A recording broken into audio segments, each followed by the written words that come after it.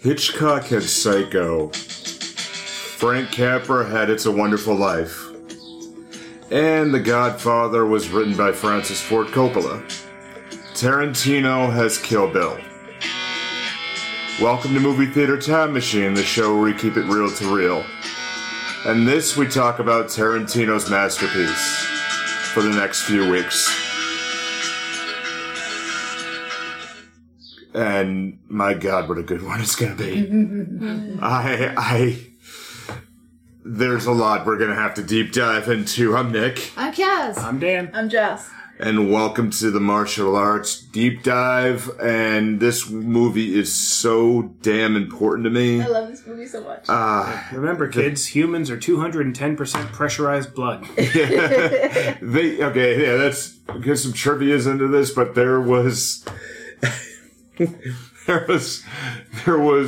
450 gallons of blood in the House of Blue Leaves scene alone. It took the same amount of time to film the House of Blue Leaves scene that it took to film the entirety of Pulp Fiction. Yes. Yeah. 6 weeks. Yep. 6 weeks. It was supposed to be 2. Yep. It's... You know, we've talked about Tarantino in the past, and Tarantino being sometimes maniacal, sometimes genius. Here, he's both. It's like little column A, little column B. He is both. When we were watching this last night, it was really funny because I was like, oh good, my favorite part's coming up. Yeah. And he looked at me and I'm like, yes, the entire second half of this movie is my favorite part. Oh, yeah, as soon as you see that and you hear the fight. As Second soon as half of the first movie? Yes. Okay. Yeah, like when you see the 5, 6, 7, 8s playing, and you're like, okay, now it's going to be great. as soon as O-Ren starts, that's my favorite part of the movie. Oh, yeah. Yeah. And like that animation style that they did for her backstory. Shit. That feels to... Is it the same animation house that did Ghost in the Shell? And The Matrix. And the Animatrix. Yes. Okay. Wasn't the Animatrix a bunch of different... Yes. Yes, Yeah. but there were very specifically the anime section of the Animatrix. That's the other Wasn't thing. there multiple? Yeah. Which short was it? Yeah. I'm not it's entirely been a long- remembering it, but it's been a long been time a since I very watched. long time myself. But I have never seen the Animatrix, Yeah. but I do know that there were multiple houses that did it. yeah. Because there were some CGI bits and there were there's- animation bits. Yes. Yeah, and then it got very confusing. Well, that's And, the majority of the Matrix. Yeah, well, I mean, when the Wachowski sisters just kind of went crazy Yes. at that point. Like, no, it could be deeper. Like, really? And then how do we get the 4th Matrix movie? It's like, but BS. Yeah, BS. because money. Yeah. Yeah. And this movie, speaking with money, actually has a budget of $30 million and grossed $180.9 million. Well, I saw it like 3 times in theaters, Yeah. so some of that's mine. So did I. It was a mild success. Yeah, so did I. This actually, both films were filmed actually at the same time. Well, But, you know, with the elephant in the room with every Tarantino movie. well, were you like me, who the first time you watched it was like, "What the fuck is her name?" And then the second time you watched it was watching and Yes. looking Okay. at the screen, Okay, going, yes. "What the fuck is her name?" Yeah. I read it. I can read lips. I know what her name is. Yes, Okay. because like when you see it, you know it. Can we not say the name not gonna until say her name. next week? Well, here's the thing. Yeah. I didn't hear the name. Yeah. She said it, but Yeah. I didn't hear the name at any point, but I also know that you can see her name on her airline tickets. Yes, you Yes, can. you can. Yeah, you can see it if you pause her at the right point, and also in the first fight scene where you see Vivica A. Fox, Yeah. she very clearly lips it. Oh yeah. Yeah. You know, if you know, And didn't Oren do it too? Yes. She yes, yeah, Something like that. Yeah, yeah, she does. very, You very, can very read- clearly. If you read Yeah, lips, you can. yeah, like you Yeah. know what you're looking for. Yeah.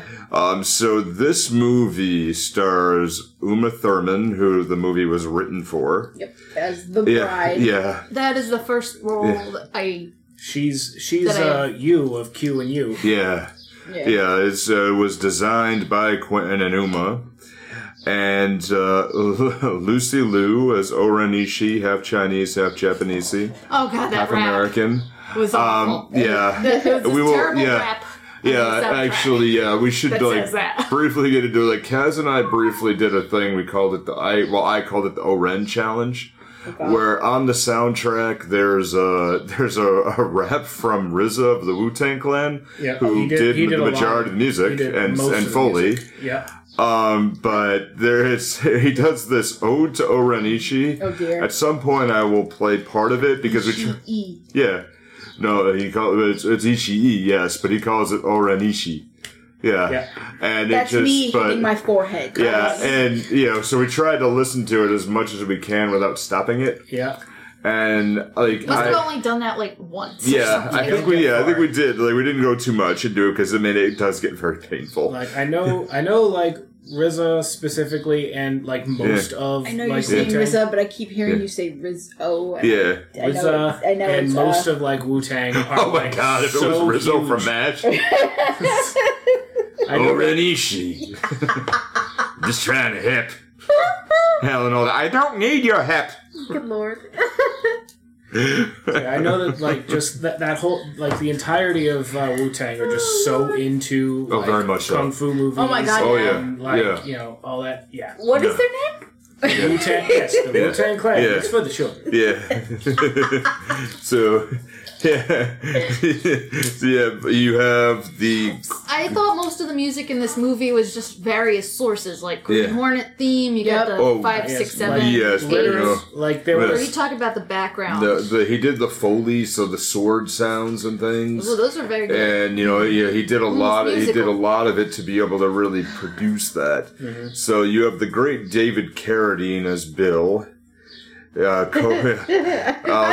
Every time I can't. I'm Yeah. so sorry, and I'm sorry to him and yes, I know. I'm sorry to him and his family and everything else, but Yeah. I can't not chuckle. Is that And how- I know that's terrible Yeah. of me. Is that how she ultimately kills Bill? Oh no! Okay, God. and remember, Dan has not seen Kill Bill I Volume haven't seen 2, part 2. Nope. so he does not know anything about the wrap up of this movie. Okay, Yeah. so Yeah. I know I saw. I was looking at the trivia from Volume 1, and I very specifically tried to skip anything that referenced Volume 2, but I do know one thing is you never actually see David Carradine's face in either of them. that's not true. Nah. That's what the trivia say. What? Yeah. Well, it's wrong. It's Yeah. wrong. Yeah. You don't in the So- first movie. In the first movie, you don't. Yeah. And not until probably the end of the second, Yeah. but it's been a long time. That's not true. Oh, Yeah. it isn't? That- I Yeah. can't remember much. It's okay, but I just Just- remember fish yeah. flopping on the carpet. You just wanted to, yeah. That's all I'm going to say. yeah. So just want to back. It's a poignant Yeah. story. Yeah. So Is that just- like a fish in a percolator? You'll Yeah. see. You'll honey. see. You'll see. You'll That's see. more of a that's more of a Twin Peaks thing. Yeah. The sandwich. And, So, okay. I just want to back up a little bit just on the point of contention. I mean, if you haven't seen this, no, sorry, we're going to spoil You're it. missing it. But, they're all a part of the Deadly Viper Assassination Squad, known as the deadliest woman in the world. So the bride is And- Black Mamba. Well, there's also that Yeah. guy, Bud. Yeah. Well, it's the Yeah. deadly. Yeah. It's supposed to be deadly Yeah, international Viper. Yeah, And I'm getting also to called- I'm getting to him. So Oren Ishii is Cottonmouth. David Carradine as Bill is the Snake Charmer. We have Vivica A. Fox as Vernita Green. And She's now Copperhead. that was Copperhead. Yep. And Michael Madsen as Sidewinder. Mr. Blonde. Yeah. So Daryl Hannah is California Mountain Snake. California Mountain Snake. Yep. And we'll go on with some of the sub characters a little later. Her Elle name is Driver. Elle Elle Driver. Ellie Driver. Yeah. And now I gotta back up a little bit And the with bride is back. Black Mamba. yeah, I should Vivica bring A. Black Mamba. Fox. I met Vivica A. Fox twice. Okay. And now she does terrible Christmas movies on Yes. Ion. Yeah. Now, Vivica A. Fox, I've always got to laugh with this because she's a former member of the Deadly Viper Squad, now living as a mother and homemaker under the name Jeannie Bell. She is the second target of the bride after Oren Ishii. So This isn't exactly. It's mostly chronological, Yeah. but the first half isn't. there's a What? reason why that's a little bit reversed. My Yeah. question is, what did the bride do with the pussy wagon while she was in Tokyo? Oh, it's Okay. yeah. Who knows?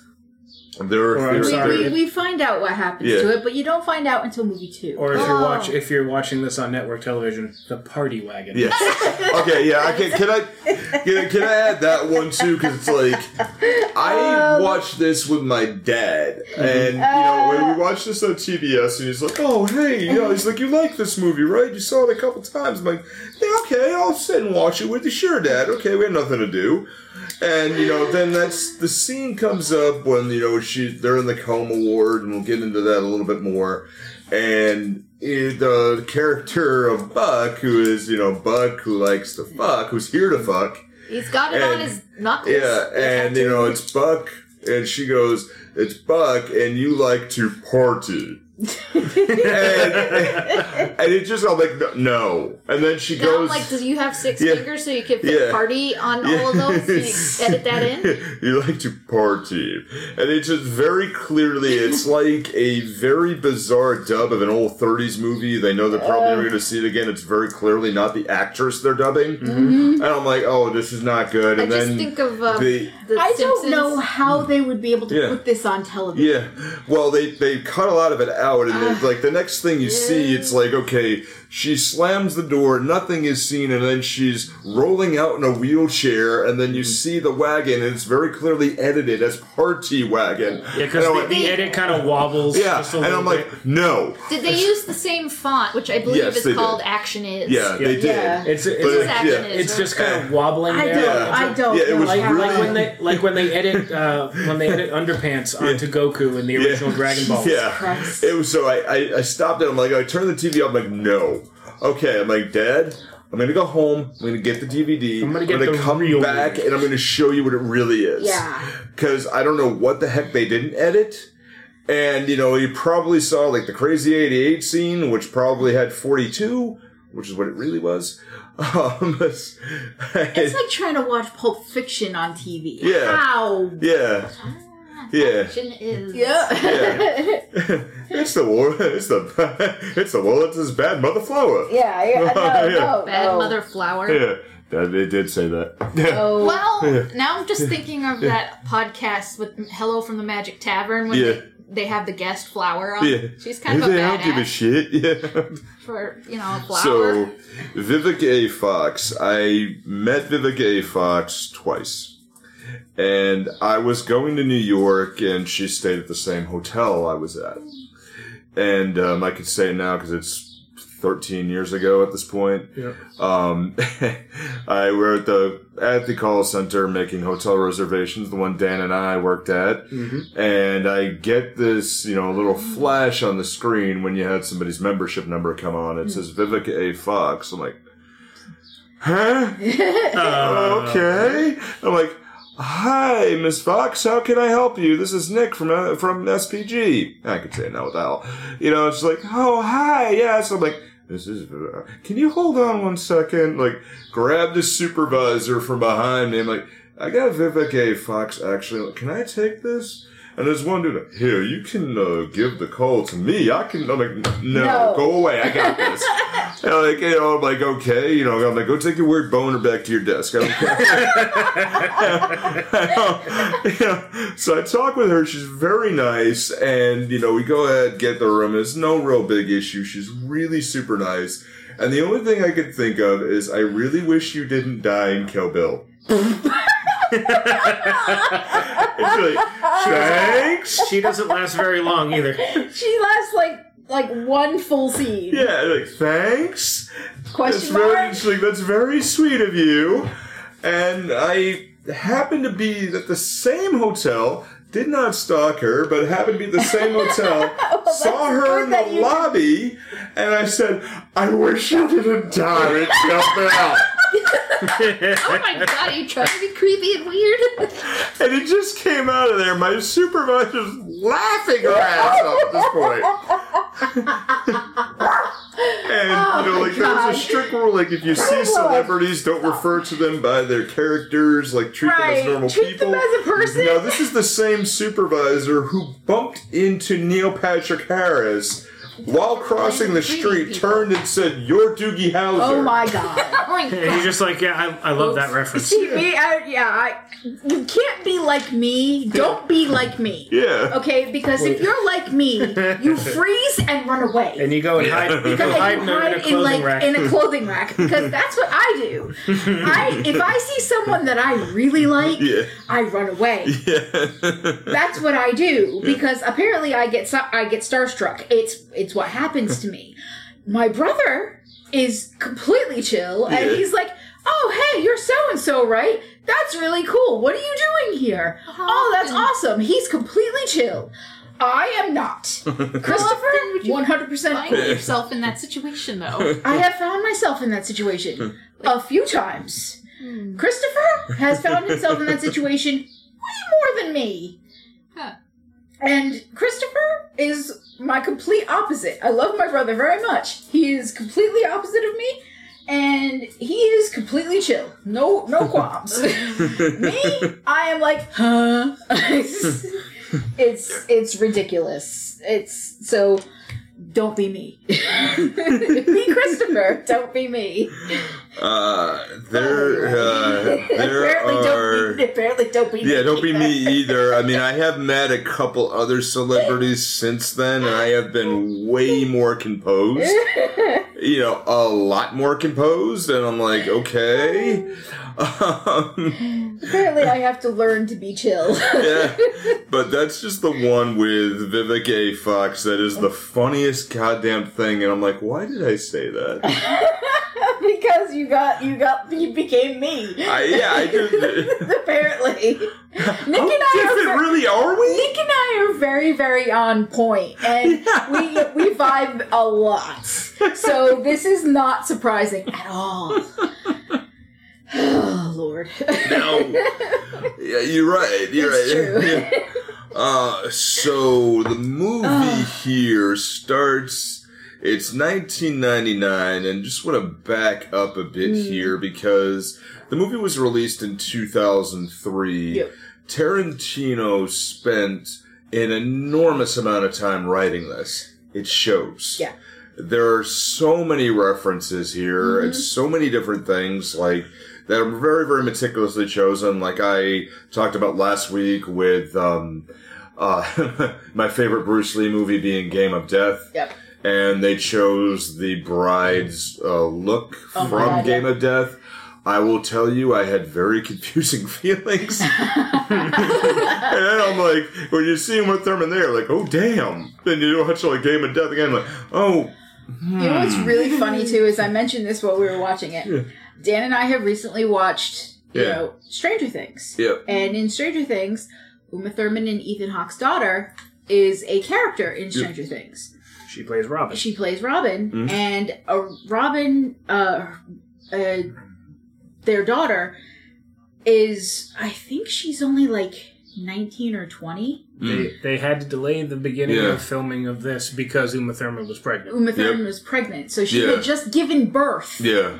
And then started filming this. To Maya Hawke, who is now in Stranger Things. Who is now in Stranger Things. Who is now starring in Stranger Things. She's one of the best characters, too. Yes. We had some old math last night thinking about when we saw this. And I'm like, oh, I think it was 2006. I'm like, no. Oh, it was 2003. And like, oh, God, no.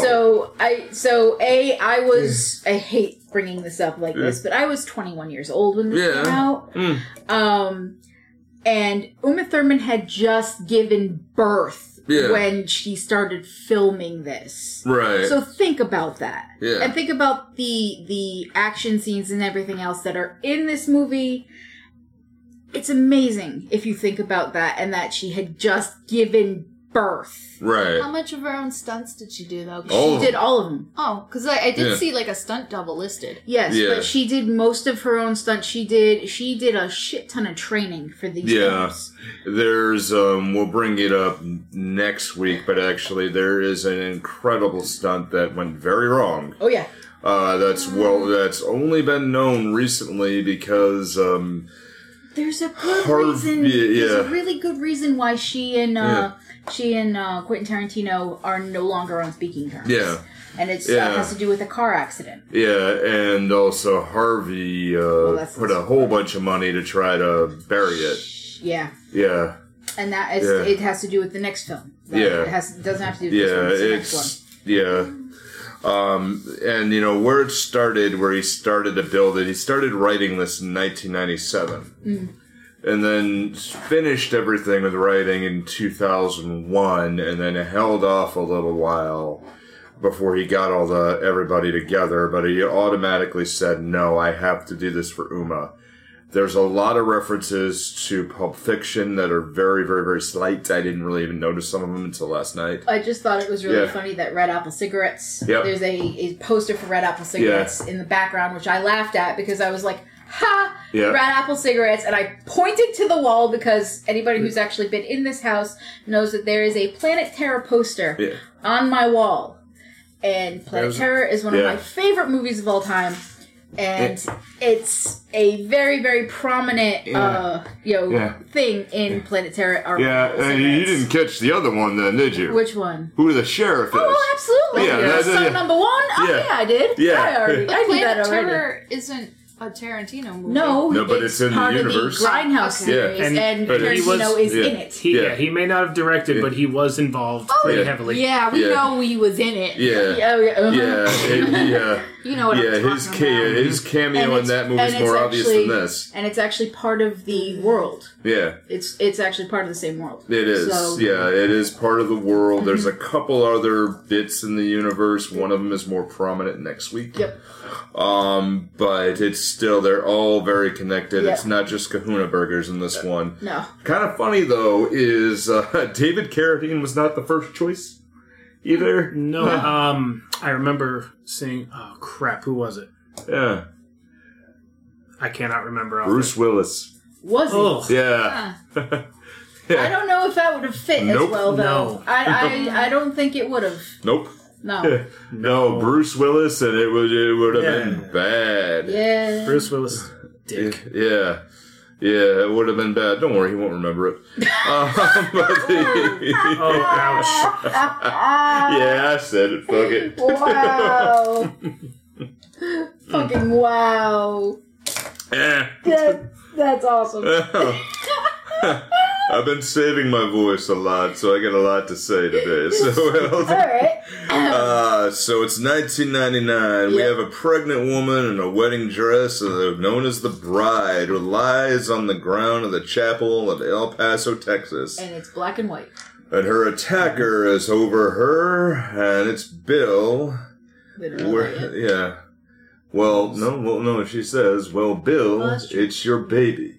Kablam. Before he does the coup de grace on her. He said, "This is my most masochistic." You think of me as a masochist. This is me at my most masochistic. Mm-hmm.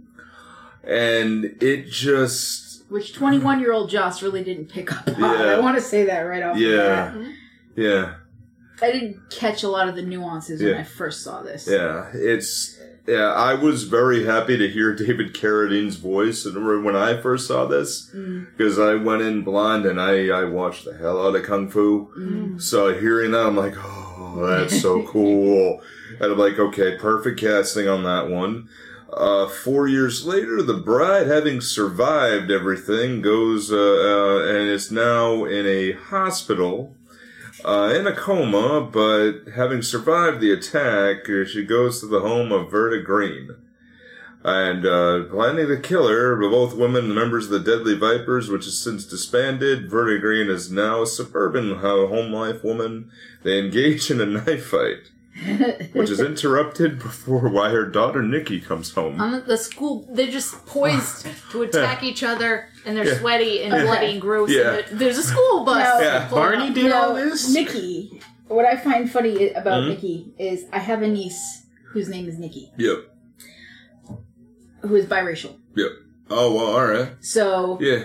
The minute I see a little girl who's walking in, whose name is Nikki, who is biracial, my immediate reaction was, oh fuck. Okay. So I wonder though if dull surprise is appropriate in the case of what happens. I mean, the kid's kind of like, what is going on? So you could I think you could call it dull surprise. Yeah. I'm not sure if it was dull surprise or just complete and utter shock. But it's also... I know dull surprise is a criticism lobbed at various expressions that characters in various media make or the absence of. But I think it's kind of related to the animated where Oranishi is underneath the bed and she sees her father die. Well, and she has like dull eyes too, of just like what the hell's happening. She gets wicked emotional, but she restrains like when the whisper escapes and she stuffs it back in her mouth. Yeah, that's actually amazing. I thought that was an amazing art. But you think that was awesome? Yeah, you think Nikki's also holding back now? I think it's not as visible, and is that going to be volume 3, like Nikki's Revenge? That's the only thing I could think of. Yeah. Well, there's many. Tarantino right now is because this is the scene that is going to spawn that theory of, I guess when she kills her. And says, I'm sorry, but if you feel when you grow up, you gotta specify who's who. Yeah, well, I'm going to, but I'm just kind of briefly getting it, but I'll get into it more. Well, when the bride kills, if you're still Bernita. raw about it. Yeah, if you grow up and you're still raw about it, come find me. I'll be waiting. And that statement alone is what made do Kill Bill 3. But Tarantino also has dropped a lot of hints as well. You can't really call it Kill Bill, though, because of I Can't Say. Yeah, right. But, I mean, it's still like, what... it could be an artifact title. Yeah, but still, the way, and all of his movies are in the same universe, so... Volume 3 just killed Bill. Yeah. But there's still so much, because he alludes to the fact that he... the quote is also a variation of a Klingon phrase. Revenge is at the beginning. Dish best served cold. Right, best served cold, and so he alludes old Klingon proverb. But he alludes to the fact that he might do a Star Trek movie as his last movie. At the time of recording this, Tarantino has done 9 films. Dan's making a face right now, like what the actual fuck. I have my own likes and dislikes with the Abrams verse. There's far too much lens flare, but I don't need an entire movie focused on Uhura's feet. Okay. Right. Okay, just no. Plus, it's going to be really hard to do Chekhov. Yeah, true. Oh, well. Yeah. With Anton gone, yeah. Yeah. Yeah, so, I mean, he's alluded to the fact that he might do a few more things, but it's also that at the time of recording this, Tarantino has done 9 movies. Yes. And he said he will do 1 more and he's done. And he's done, He's done with it. Also, if you do the count as well, you kind of think he's already done 10 movies, so to speak. Yeah. But, you're stretching it a bit, although there is a thing that's said in interviews and documentaries to not call Kill Bill 1 and 2 as 2 separate movies. Because he refers to it as 1. Because there is actually... It's Volume 1 and Volume 2. Yeah. It's not... Yeah. But there is Tarantino has a personal copy of an edit of both movies together. And it's 250 minutes in total that he has loaned out to See, I have a problem watching them separate. Yeah. Because I prefer watching them together. Yeah. I don't like watching them separate. So when we stopped watching it, I had the urge to watch the second one. You gotta take your Sonic and Knuckles cartridge and pull the top off, and then cram your Sonic 3 cartridge. Really hard. Yeah. It was really difficult for me not to start the second one. It is so hard for me to stop. Because I was I agree. want to watch the second one. Yeah, because I mean, Kaz and I, when we originally saw this was I think it was the last VHS I ever rented from Blockbuster. And I remember going back, listening to the ending, and we're like, oh my god, and the movie theater we went to had their new thing where they could order tickets on the website. Oh god. Gray hair in my beard, yeah. I was fucking pissed. Are you kidding me? Yeah. I walked out of the theater. You don't understand. I saw when I saw the first one, I was with my ex and two of my, at the time, best friends. We saw the movie. I stood up in the theater and I went, "Are you fucking telling me I have to wait 2 years for the next fucking film?" And my friend Brent at the time literally said, "Yeah, we saw it the next day." No, I saw it like the first day it came out. Yeah, me too. And my friend Brent stood up and said, "Shut up!" And I went, "No!" I was so angry. Oh, the second movie we saw right out was premiering the next day. At least you didn't backhand a 14-year-old. I did not backhand a 14-year-old. That was had nothing to do with Quentin Tarantino. When I went to see Kingdom of the Crystal Skull. Yeah. Which, as far as I'm concerned, there are still only 3 Indiana Jones movies. There's a 5th one coming out very soon. There are 3 Indiana Jones movies. We saw that movie, and the way that movie ends, I was just kind of standing there going, "What?" Yeah. And what? And I'm just like, I talk with my hands. I'm half Portuguese. It happens. And there was just a kid leaving the theater with her dad, and I went, "What?" I literally just smacked this poor girl right in the side of the head. Oh shit! While I was just like, "What? Oh God, I'm sorry." And she's like, "Whoa, Jesus!" Oh God! I was a very upset person when I realized that I had to wait 2 years for the next one to come out. Oh, he also pushed it. I know. But I was still. He had a lot of pressure to release it because everybody knew it was already filmed. I was. Why wait that fucking long? Yeah. Because anticipation and money. Yeah, but he was also he was in the he also was paid by Miramax, so Weinstein was also the one who was in charge of You also have to, you got to wait for people to actually see the movie if they like it. Yeah. Then anticipation and more money. It used to be what, a year, 6 months for VHS to come out? Yeah. Usually a year. I mean, it used to be longer. At times, it used to be almost a year and a half before a movie would come out. It would come out for rent about 9 months later, and then to purchase that movie, it would take almost a year and a half before you could buy it. Barbarism. God, we don't. This is gonna sound like I was a wicked cinephile. Yeah. And I used to be that. I actually wrote college papers on this.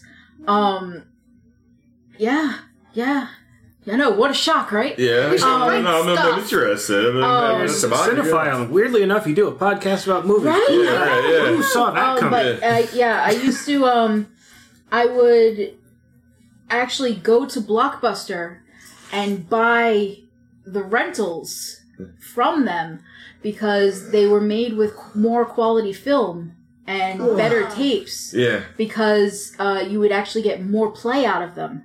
Yeah. Because they actually cost about $80 to make per tape, which is why if you broke them, you would actually have to pay more for them because they were made to be played way more than if you bought them from like a Walmart or anything else, because that's how they were made. Yeah, wasn't that also to the success of Blockbuster because they could buy more and then the VHS was more expensive anyway? Yeah. Mm-hmm. Yeah. The other thing too is that that when DVD and stuff started coming out, they sped up the process because they were cheaper to make. Yeah. So Weren't DVDs wicked expensive though? They were at first, but because like a rich people thing. But because they were cheaper to make, and they started mass producing them faster, they realized that we can get these out faster and quicker, and you don't have to rewind them. And you don't have to rewind them. So everything started getting cheaper because plastic is a lot cheaper. Yeah. People started getting DVD players over VHSs. Time changes. Yeah. Computers started getting better, and they realized that. And I'm gonna quote a little bit of Tropic Thunder here. Have you been talking to me this whole time? They porn-backed DVD over Laserdisc. the Laserdiscs. Yeah. So, and you always, whatever porn backs is what everybody else is going to back. HD DVD, they went with Blu-ray, so Blu-ray won. Yeah. So It's a result of why we have faster internet now. yep. Yeah, it's true. Yeah. Internet is for porn. So I mean, that's everything started coming out faster, and it's the truth of the matter is, instant gratification always wins. Yeah, and that really parlayed the Well, success people of should this. strive for efficiency. Yeah. And now because of the pandemic, Yeah. you can watch a movie that's coming out in theaters on HBO Max. Yeah. Mm-hmm. Are Yeah, they still doing that though? Yeah. Oh yeah. Some of them, movies, not some of them, not everything. all. Yeah. But there is, like we saw at the time, slightly before recording this, we saw the Bob's Burgers movie Oh yeah, in theaters.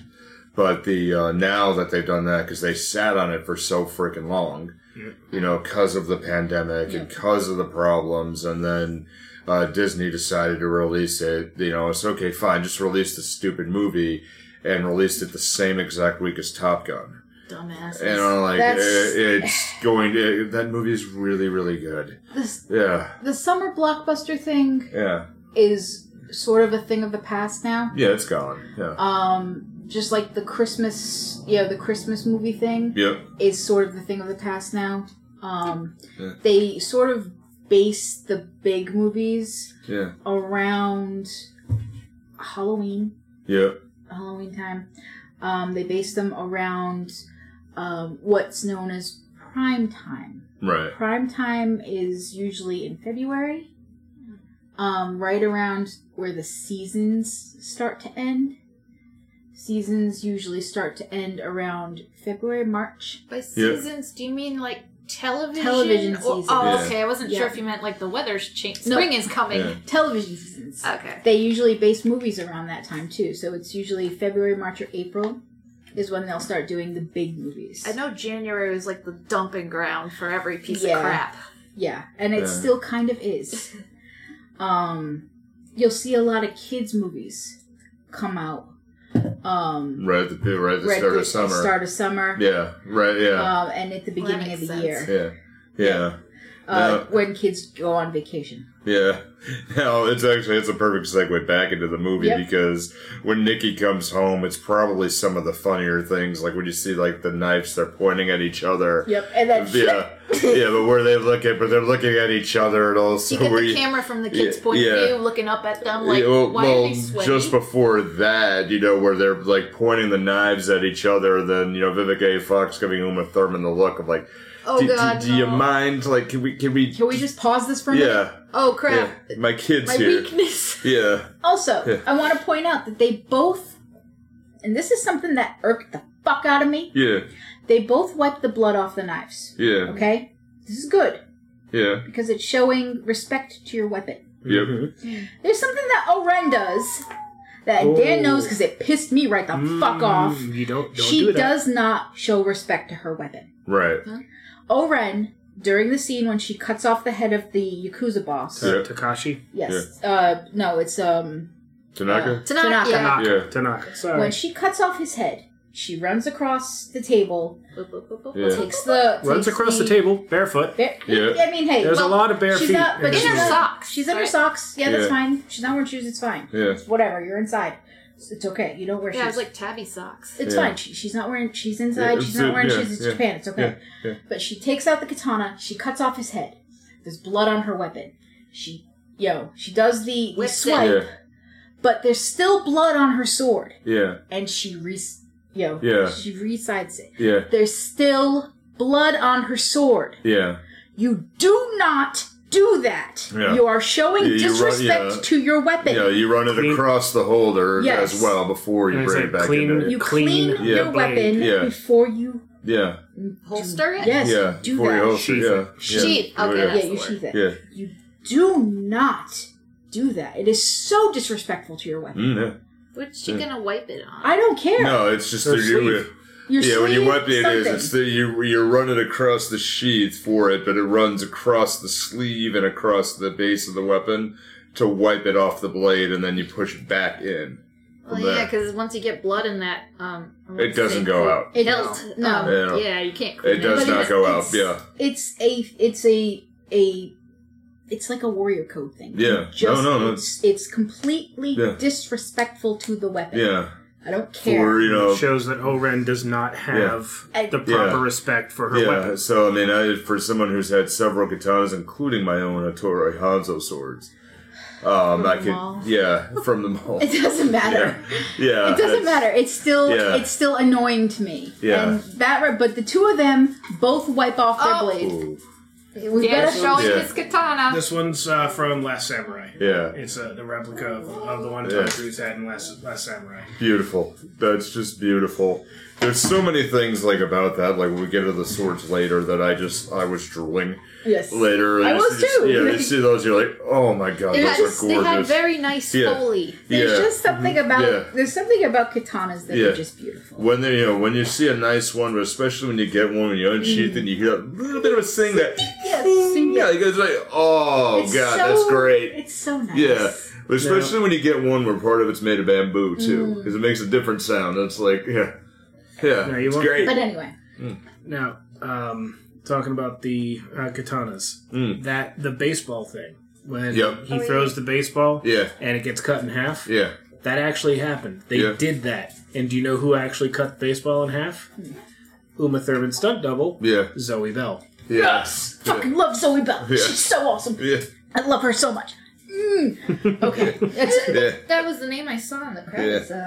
No, it is. It's prominent at the end. Yeah. Okay, before I forget, I just gotta say this movie uses so many goddamn fonts for its chapter scenes, the credits. It's like, okay, that's kind of not good graphic design. Graphic design is my passion. You shouldn't be. I don't know if it's different from movies, but I know in print media you don't want a flyer where every goddamn line is a different fucking font. It's cluttered. It's not good for conveying information. So. It didn't have copperplate. Good. Yeah. Copperplate Gothic has the most ugly ass 1s and 5s ever. Do you need all them serifs? They're grotesque. I'm sorry, I'm just smiling over Zoe Bell. Just use papyrus or everything. It's fine. Zoe the cat. I think I'll just I'm such a Zoe Bell fan. I really am. I love her so much. So the bride agrees. When they calm down and Mommy, what happened? Yo, dumbass dog did all this. She's like, Barney did this? And I'm just thinking, mess all over the goddamn place. I'm just like, what fucking kind of dog do they have? Yeah, right, yeah. It's like, watch it be like a fucking Pomeranian or something, Maybe those things are evil. I'm not saying they're not. I'm just saying. Spoken as somebody who has a Chihuahua, Pomeranians are evil. Yeah.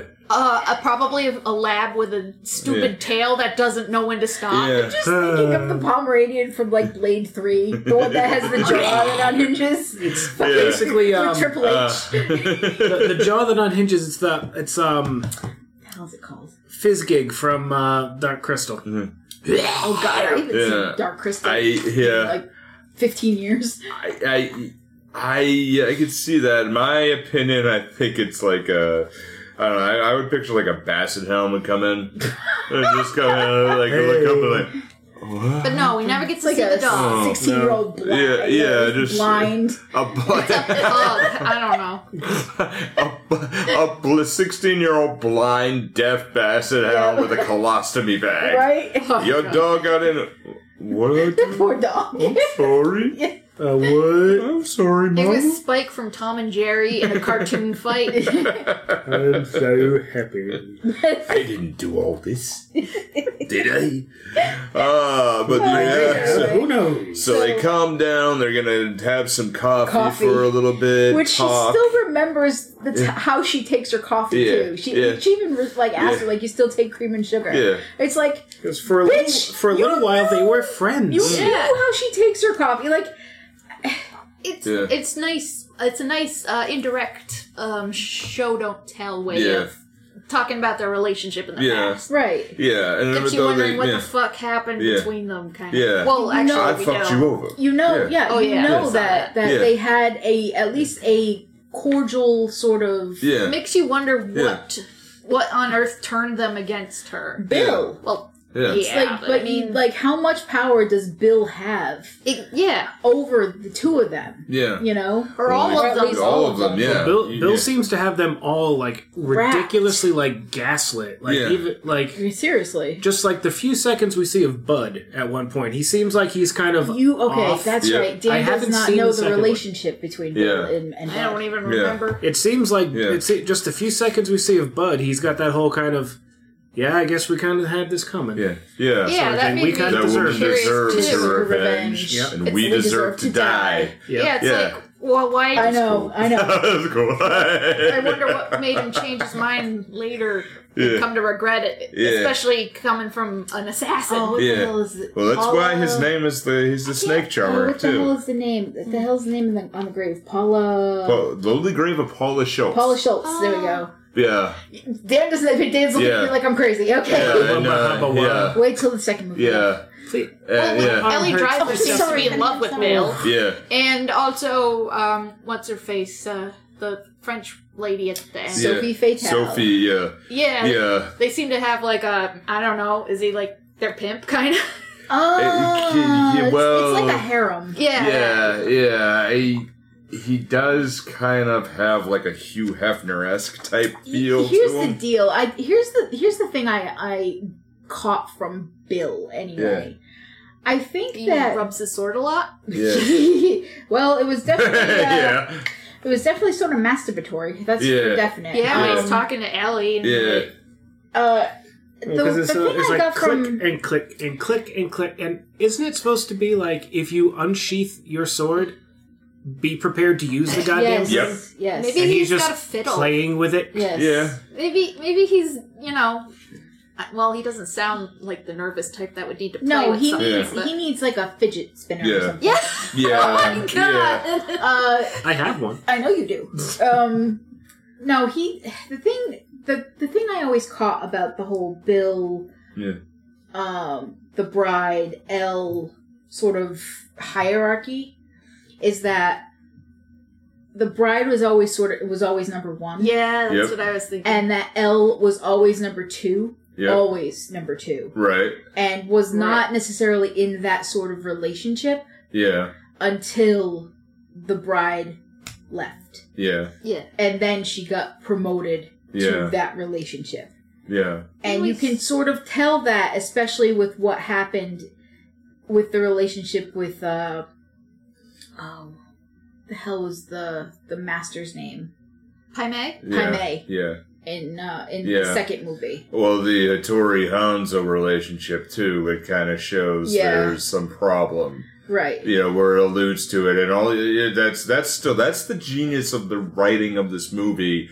Is all you had. You didn't even have any words. Mm-hmm. And that one in the scene later where he's like, considering the student, I say you have a very strong obligation. Yeah. And all he does is write Bill on the window pane, and I'm like, okay, that's fucking awesome. Yeah.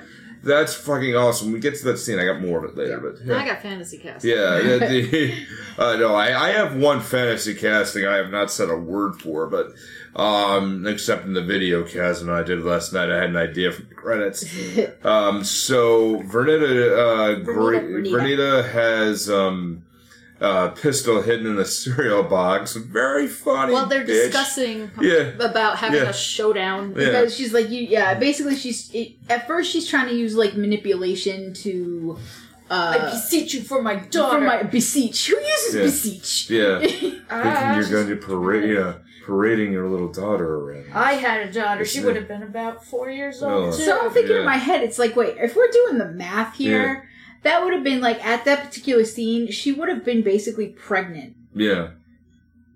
At that time. Yeah. She would have been pregnant. Fuck around with I didn't even think about that. You gotta think about it. Like, holy shit, yeah. She would have been pregnant showing up to kill the bride. Yeah. Newly pregnant. Yeah. Mm-hmm. She may not even have known. Yeah. Yeah. Mm-hmm. Damn, I didn't even think about that. I was wondering, wow. is Nikki Bill's daughter? Yeah. That's what that's what just occurred to me. It's possible. Yeah. It's entirely possible. Well, I mean, she could have met Dr. Bell later. Yeah, Vernita Green, I mean, is, was and had an alias because I kept well. looking in the background to see pictures of her husband and her family. Because you don't actually see what her husband looks like. Right. No. So. Yeah, she was living under the name Jeannie Bell. Right, and it's Dr. Bell who was her husband. Yeah. So I kept looking in the background for pictures, for family, for anything. Yeah. I didn't even think about that. God dang, that's just. You're welcome. Wrinkle my brain. You're welcome. Yeah, but they agree to go ahead. They're gonna go ahead and fight at the baseball diamond where she at night where she coaches Little League, and really just holding that persona. And I mean, beautiful Tarantino writing where you don't even have to hear a lot about it in order to know more about the character. All you gotta do, okay, they got it, but she hides a pistol in the cereal box. In the cereal box. The cereal box that's called Kaboom. Yeah. By the way. I want to point that out. The cereal is called Kaboom. Yeah, you're right. Yeah. I also want to point out, and this is what I told Dan too, I'm like, you can definitely tell that she's not going to have any accuracy. No. Because you can't see the pistol. So it's not like she can actually point and aim with this thing. She can just go in the cereal box, grab the gun where it is, and find it, and then point and shoot. Isn't it kind of point blank, though, in a small kitchen? Yes and no, sort of, because she's still at least 5 feet away from her. Yeah. She does miss either way. Right, so she's not going to have any type of accuracy because you don't know exactly where the gun is pointed in this box. And, and then the bride takes the knife that she has on the side and this throws it right perfectly, hitting her right in the in the throat. She's going to have a hell of a lot more accuracy with the knife because she's throwing a knife and she's definitely better at a knife. That's ironic because they were talking the about gun and a knife fight. About how Vernita her best weapon is the edge. Edge weapons was her specialty. Yeah. Although I love the way Vivica A. Fox says bitch. And this bitch. Bitch, thank you. I love that. So, I mean, she hits her, though, is that there's blood almost to the ceiling behind her. Yep. I'm like, okay, you hit her damn well. Mm-hmm. From one corner of the kitchen to another, hitting her perfectly well. Nikki does see the killing there. Gunshot, because she was told not to leave her room until Mommy comes to tell her it's okay. Yeah, but there's a fucking gunshot. Yeah. So that explained it. Yeah. And so she just stares with dull surprise. Yeah, and this to me is a casting mistake because you cast a little girl who the entire time she's basically told you're going to stand here and you're going to look and say nothing. Right. So a direction mistake. It is. It is a direction mistake. It's a casting. Because it's not even so much a casting mistake because you can't even say that about this little girl because this little girl probably could have acted better. Yeah. This is a directing mistake, Tarantino. Yeah. Because she might have been able to act surprised or scared or something. She looks. There's nothing, dull surprise. She looks empty. Because if you're so scared you can't move, your eyeballs are going to be wide open or and you're shaking a little bit. Or you can't breathe straight. Or But she's not. She's looking like she's just standing. And it's just really underscored later on when you see the Oren animation thing. Right. Because that right there looks afraid. Shocked. Even though she knows she can't move. She can't move. She's breathing slightly heavy. She's afraid. I mean, that's what a child under a bed is going to do. Right. This is not what a child who's upset or scared. Yeah. That's not what a child's going to do. And she offers, if you still feel raw about it when you're older, it was not my intention. Trust me, she had it coming. Yeah. Unless this child is growing up to be a sociopath. Like Oren. Well, no, Oren didn't start off a sociopath. She was broken into becoming a sociopath. Yeah. I just figured maybe the same watching parents get killed. Remember the bad seed. Yeah. The bad seed was born a sociopath. Maybe this child is already one, and maybe that's what we're trying to establish. And if that's maybe what Oren was. Yeah. No, she wasn't. No. When the anime started, Oren was not. She has emotions. She cares. She cries when her mother dies. Mm-hmm. That right there shows that she has feelings and cares about her family. A sociopath does not. Yeah. You could still be a murderous asshole. Yeah. Well, I mean, it's murderous asshole is different than a sociopath. So I'm thinking that maybe Nikki gets similarly traumatized and also becomes an assassin. Yeah. That's one thing. I'm talking about completely different, like, socio-mental states here. I'm talking about a child that has no emotion at all. Yeah. Versus a child who has emotion and learns to get rid of it. Yeah. Then, I don't know. Then I would think she would just kind of walk off and play video games or... Right, which is possible that she might have done that, but we don't see that. Yeah. Possibly. I'm wondering if that might have been something that would have occurred in 3 if there had been one. Yeah. It could be, yeah. So, I don't know, Tarantino. Yeah. And, it could be a completely different movie where that's addressed, too. Right, that's what I'm saying. Yeah, so it could be something here. So, it could have been something he had in mind. I don't know. Yeah, so we flash back in a new chapter now. It's 4 years earlier. The police are investigating a massacre at the wedding chapel. And, even though it's El Paso, Texas, very much like I'm not going fantasy casting on this, but it's very much like if... Western? No, I was thinking in my head, like if Andy Taylor still maintained the sheriff position through the Andy Griffith Show, and then Opie Taylor became the son, or something like... Deputy? Or like he became the deputy later when he was old enough. It's the... Son number one? It's the father and son from... If you've seen Planet Terror, it is the sheriff from Planet Terror. Yeah.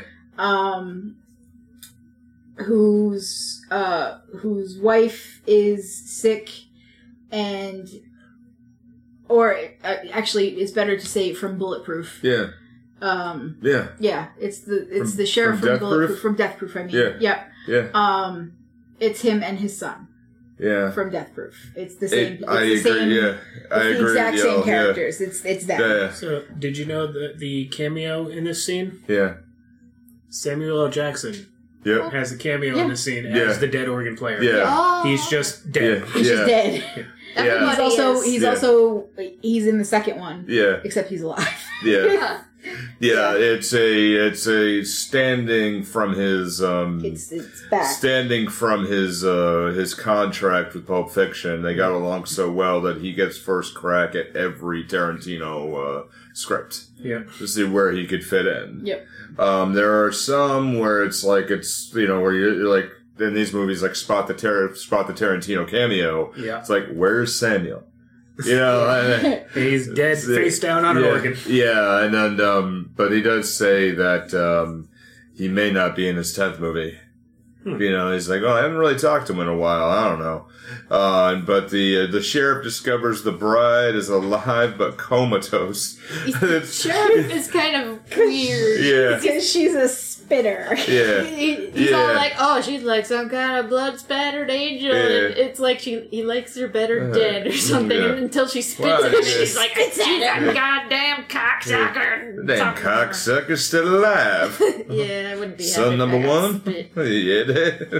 This cocksucker ain't dead. In the hospital, the deadly Viper Ellie Driver prepares to assassinate the bride with a lethal injection by Bill It's a stylish scene. Okay. Yeah. Split screen. This makes me laugh because she walks in dressed in the strangest coat I've ever seen in my life. With the belt drawn on? The drawn-on belt, the drawn-on... The buttons?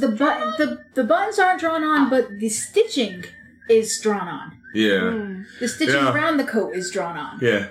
Well, what got me laughing was you have the medical slug, the Red Cross, on the eye patch instead of on the hat. Okay, and the hat. Okay, nurses don't dress like this anymore, guys. No. That's why it's stylish. No, it is definitely stylish, but you don't have to wear the hat anymore. You don't have to wear the stockings anymore. You don't have to wear that type of uniform anymore. You wear scrubs. Right. The shoes are cute. The entire outfit is cute. Yes. It is definitely like old style 50s nursing uniform.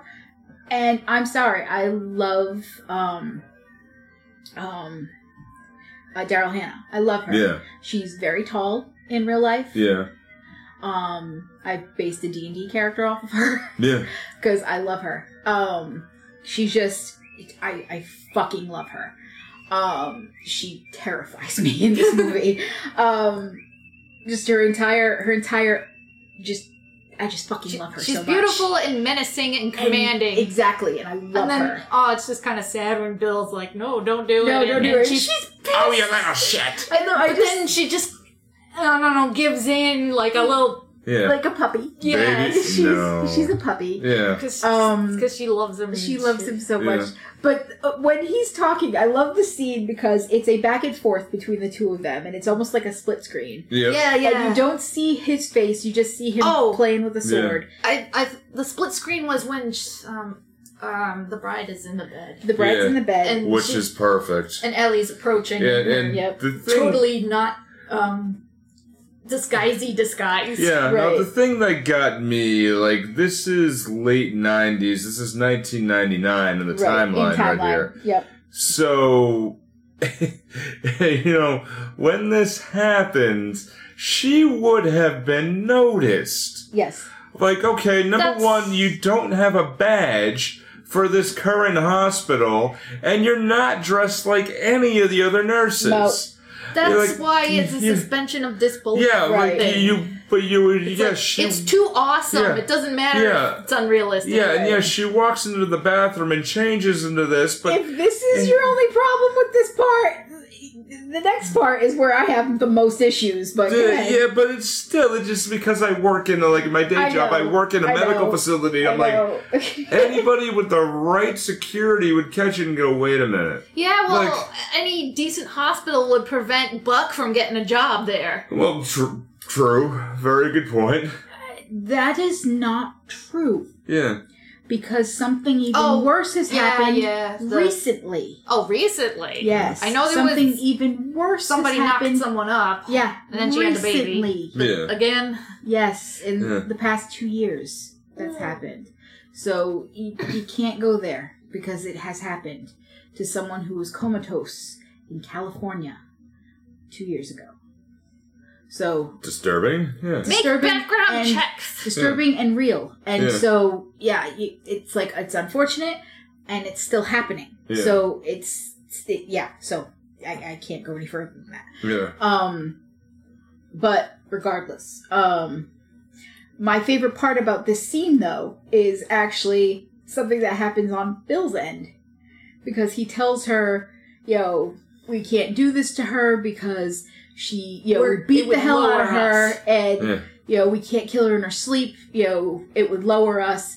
And, Elle, like, when he says, don't do it, you don't actually hear what she says. All you hear is, like, yapping. Yeah. It's like a scream. Over the phone. And it's just, it's just really funny. All you hear is just unintelligible screaming. And then you don't owe her shit. Yeah. And then he says, keep your voice down, and you don't owe her shit. Like, seriously, Bill, don't you know when you try to be noble, it's gonna bite you in the ass in these revenge movies? I think he knew exactly what he was doing. Oh, he wanted to die? Yeah. No, not so much that he wanted to die. Yeah. It's fine. Dan's not in the room right now. Is he gonna listen? No. Yeah. Okay. I think he knew what he was doing at this point, because I think he had a feeling that she was eventually going to wake up. I think he was waiting for another chance to get back at her. Right. Especially because of the daughter. Yeah. when that's revealed, that actually makes more sense. Right. You know, where you're looking at like, oh, okay, he is there. You know? He is there for that reason, and it makes more sense to me. But when she wakes up and she's horrified to find out that she's no longer pregnant. Yep. But you also have just before that Buck come in with a friend. Yeah. And the and again, I work in a medical facility, so all this just How did you procure a tub of Vaseline that completely filthy? Yeah. I have a tub of Vaseline from like 20-something years ago, and it's not nearly that disgusting. I have a tub of Vaseline in my bathroom right now. It is pristine. Yeah. Okay, mine's not pristine, but it ain't. It's used because it does get used for, things that need to be used for Vaseline purposes. Yeah. But it's not, like, I don't want to say pristine as in, shiny, brand new, but it's not like that. It doesn't look like a mechanic just changed some oil and then not even just that. There's, like, you can see, like, pubic hair. Oh, really? Yeah. Yes, right. When you watch it in HD, it's even worse. But we have a 4K. And it's so in bad. I just noticed it was a grimy and dark. There's hairs on it. And it's a hospital too. There's Vaseline somewhere else that no one's gonna notice is missing. Lord, get some fucking KY. Come on. There's other stuff. You can get that too. You can get other stuff that no one's gonna notice in inventory. That one tube is missing. So gross. It's still that gets me too. But she kills a man who intends to rape her by biting his tongue off. I'm just glad they jumped forward in time. Yeah. Because I'm just like, nah. Yeah. He goes through the rules for it, but then figuring out, okay, she's, that he's been, all the memories come back of all the time that happened, but he's selling her body while she's comatose, as being a pretty lady and all. She kills the man there, who's the Buck who likes to fuck. No, Buck is the nurse guy. Yeah. Oh, okay. Yeah. Kills Buck who likes to fuck. Oh, yeah. When and likes to party. Well, she lets him know that she knows what he did when she remembers. When she's slamming his head in the door. Screaming, "Where's Bill?" After cutting his tendon to make him fall. Yeah. Yeah, ooh. Good thing the trucker had a knife on him. Right? Yeah. Which, it was the same knife that she used with Vernita Green. I thought they were fighting with kitchen knives. Yeah. No, she had the one. To her thigh. Yeah, the one that she threw was the same knife later. So. I like the screaming, "Where's Bill?" Yeah. Scram. Where's Bill? Slam. Who? I don't know, Bill. Bullshit. Yeah, and those doors can be freaking heavy alone. Yeah, they've got the metal slab at the bottom too. Yeah, because they need to be pushed open usually by either a bed or a foot or whatever. I'm just saying, a guy with "fuck" tattooed on his knuckles is probably a red flag. I'm no square. Yeah, right. Yeah. Why would you do that? Yeah. I'm also gonna say, if you've got the word "fuck" tattooed on your knuckles, you probably should not be working in like a healthcare environment. HR should be looking at that, going, "I don't know about Buck." Yeah. I don't think he has. I don't think he plans long term. Right. Yeah. No, and I don't think he likes to follow social norms. Yeah. Well, and considering his car is Pussy Wagon, and I'm assuming that's at an least even bigger red flag. Yeah. I called him chaotic evil. Yeah. Although the color choice is very aesthetically pleasing. Yeah, and assuming so, he's probably one of the night orderlies too. Probably that kind of answers a little bit more. So here's my issue with this part. Okay, I have no problems with her killing Buck. Your big toe. Okay, the whole entropy thing makes perfect sense. She's been in a coma for 4 years. Yeah. However, they should have been exercising her legs pretty steadily, because you will develop bed sores if you don't. Yep. So someone should have been exercising her muscles, because that's something that anybody in a coma patient sort of scenario they should have been doing anyway. Have they always done that? Yeah, they have to turn people over. They have to be doing that anyway. Otherwise, I know about the turning. I didn't know they exercised. They have to move the legs. They have to move them. And stuff. And they have to move legs and limbs and things like that. Yeah, they're supposed to be doing that. Wow. At least once a day, anyway. They're supposed to be doing that. Does moving them affect muscle growth at all, though? I thought the person who owns the muscles has to move them for any exercise to work. No. Oh. No. Now I'm just thinking of those old-timey belts that vibrated or those things. Oh, like, God. I wouldn't think those would work because they're moving the muscles for you or the fat. Well, Well, the problem is what didn't work with that. One thing, beauty standards were different by that time when those things were more prominent. And also, the thought that if they jiggled the fat, it would start losing it. But the thing is, it doesn't move the heart rate. Right. And that's why it doesn't work. Right. And... But doing this still moves the muscle. Yeah. It moves the muscle and it also exercises the tendons. Because the when tendons you're doing this, they can't see it. Yeah. Well, but the... Well, I'm showing you, not the person at home. Sorry, person at home. Yeah, but it also moves as the tendons are one thing the first thing to really atrophy as well, which causes why she really had a bad leg problem. And, once she was in the chair, her feet were twisted. Yeah. I wonder if they could make a machine that would exercise your arms and legs while you sleep. So you don't have to... They do. Yeah. They do. Yeah. That's what people use when you have a knee replacement or any type of joint replacement surgery. Yeah. They actually do have machines that will move them for you because you have to do that in order to get your legs and any joints that you have to have your body not reject the replacement. Yeah. And have because your body can reject replacements, guys. Guess what? Yeah. Oh yeah, but I thought that was just like flesh. They can reject metal. Nope. Yeah.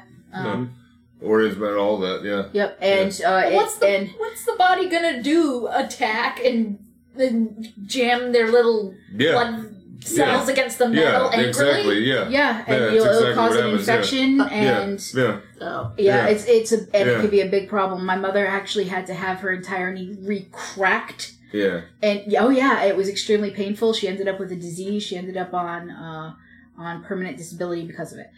It's not fun. But anyway, knees never once. Yeah. No. But anyway, the part that bugged me about this scene, is she kills an orderly, she kills another guy. She ends up with Buck's keys, goes downstairs, steals a wheelchair. Was the sunglasses supposed to be a disguise? The sunglasses was just a funny scene.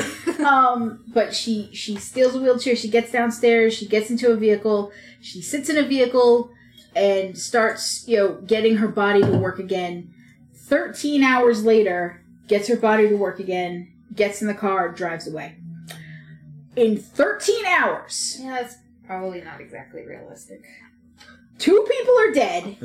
A patient is missing. Nobody goes downstairs to check his car? Yeah, right, yeah. Okay.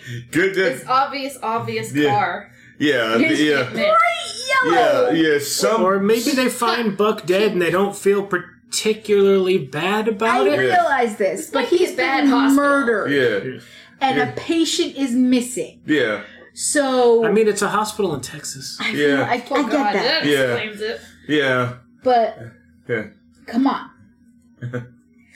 Nobody goes downstairs to check that his car is missing? Okay, well, Buck died? Oh, shoot. And there's a patient missing. Yeah. They probably found the Vaseline and put 2 and 2 together. Yeah. And, They're like, hey, let's not tell anybody. And he's naked. Yeah. Oh, God. Yeah. Yeah. Yeah. She took his clothes. Yeah, true. You're right. Oh, damn. Wow, this is a really bad hospital. Mm-hmm. Okay. This is really bad. Wow. But that makes it more logical. Yeah, this is really Why bad. Ellie Driver can just walk around in a crazy, awesome so outfit. This is a terrible hospital. Actually, I did think about this, though, is the way the Tarantino universe is, if you look at it chronologically... It's because they killed Hitler, apparently. The way they killed Hitler and the way it was advertised, everyone is more prone to violence going forward. Okay. So they're like, okay, it's just a generally more violent world, which is why you see, people are killed and, mostly in the background they go, and then they just move on. But it really is, that's kind of one fan theory out there. That's fine. But the police are still going to show up. Yeah, well, the police are still going to show up too. They're still going to check his car. Yeah. I don't care how long it takes. Yeah. 13 hours. Yeah. Son number 2. Oh, son number 1. Son number 1. Did you see the guy? No, Dad. Son number 2, where are you again? Wait, there's 2 sons? Yeah, I'm just making it up. Oh, well, son number 1, and we know that he has a daughter who's a doctor. Yeah. Oh, yeah. So there is a second... With a shitty husband. who's also a doctor. Oh, right, Who likes to chew on... Yeah, it's black, right? Yeah. And they both work in that hospital. Yeah. True, that's a bad hospital then. It's a really crappy hospital. It's the same hospital. Right. Okay, yeah. It's a shitty fucking hospital. Yeah. Holy shit. Yeah. It's really... this whole movie's going full circle, yeah, guys. Well, I mean, if all of a sudden you have a pandemic and they're thinking self-preservation, yeah. Yeah. Yeah, so she takes the truck for herself and goes out, but resolving to kill Bill and the other deadly vipers, the bride picks her first target, Oren Ishii. And then we get the best part of the movie. Well, the second half. Yeah. Yeah. We talked about Wiggle the Big Toe. Yeah, but that's when we cut to a flashback with the badass anime thing. Yeah. But we did kind of talk about it. Yeah. But the... do we get the awesome anime? Yeah, it's so good. Oh, so good. Oh, so good. It's so good. So good. Yeah. This is when we start getting where the blood comes in. Yeah. And how pressurized blood comes into play. But it's so artistic. Oh, it's great. I'm not bagging. This is the best part. Yeah. This entire... Now, here's the deal. And I was telling Dan this when we were watching it. Oren is an awesome character until she gets too big for herself. Yep. I have no problems with Oren until she joins Bill. Yeah. Oren is her revenge on the Yakuza for killing her parents. Yeah. I have no problems with this. She deserves her revenge. You can't beat him, join him, I guess. Which you know what? That's fine. You know what? You want to start your own Yakuza clan. Well, she did kill the main guy. The main guy who did it, because he's a pedophile and he killed your parents. You know what? More power to you. Yeah. You know what? That's fine. You become a badass assassin by 20. Yeah. Awesome. I don't care how conspicuous your red latex your bodysuit is. It's just too fucking cool. Yeah. And I think it's funny that the people in that president car or whatever are the dude with the 2 chicks, and they're all so drunk and or high that it takes the girls a couple minutes after he's been shot in the head to realize. Where they're going and looking in and realizing really drunk and they're like looking in and realizing that you can see the back of his head too. Right. That there's a hole straight through. That the camera follows. Like I'm okay with it. Ooh, that's so good. But it's when she joins Bill. Yeah. And then just for no reason, for no real good reason, does this? Does what? Goes after the bride? Yeah. Well, I mean, she's listening to the boss. Yeah. Right. Well, it's sort of...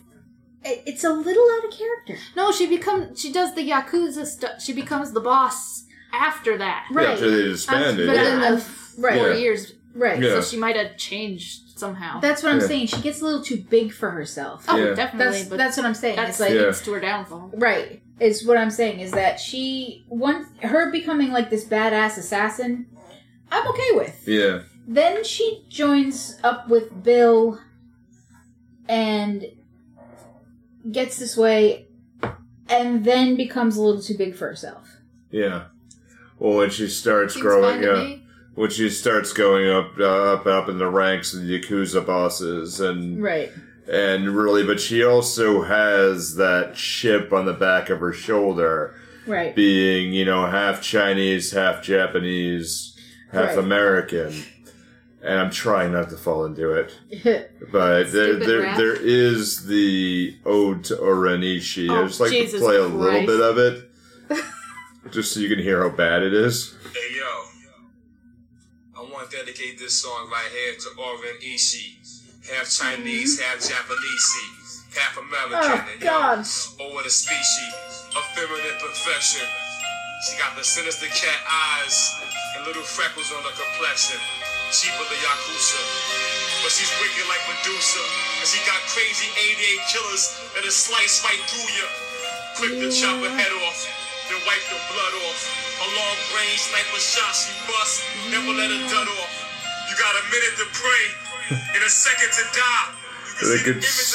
I'm losing the battle here. Yeah, the panel is just starting to really. The energy of the room is starting to go down. Like, what the hell happened? Do you want to be music or do you want to be a slam poem? Yeah, it really. Yes. It really does. But the whole. Okay, but I got to play one other bit though. We're talking about this whole animation.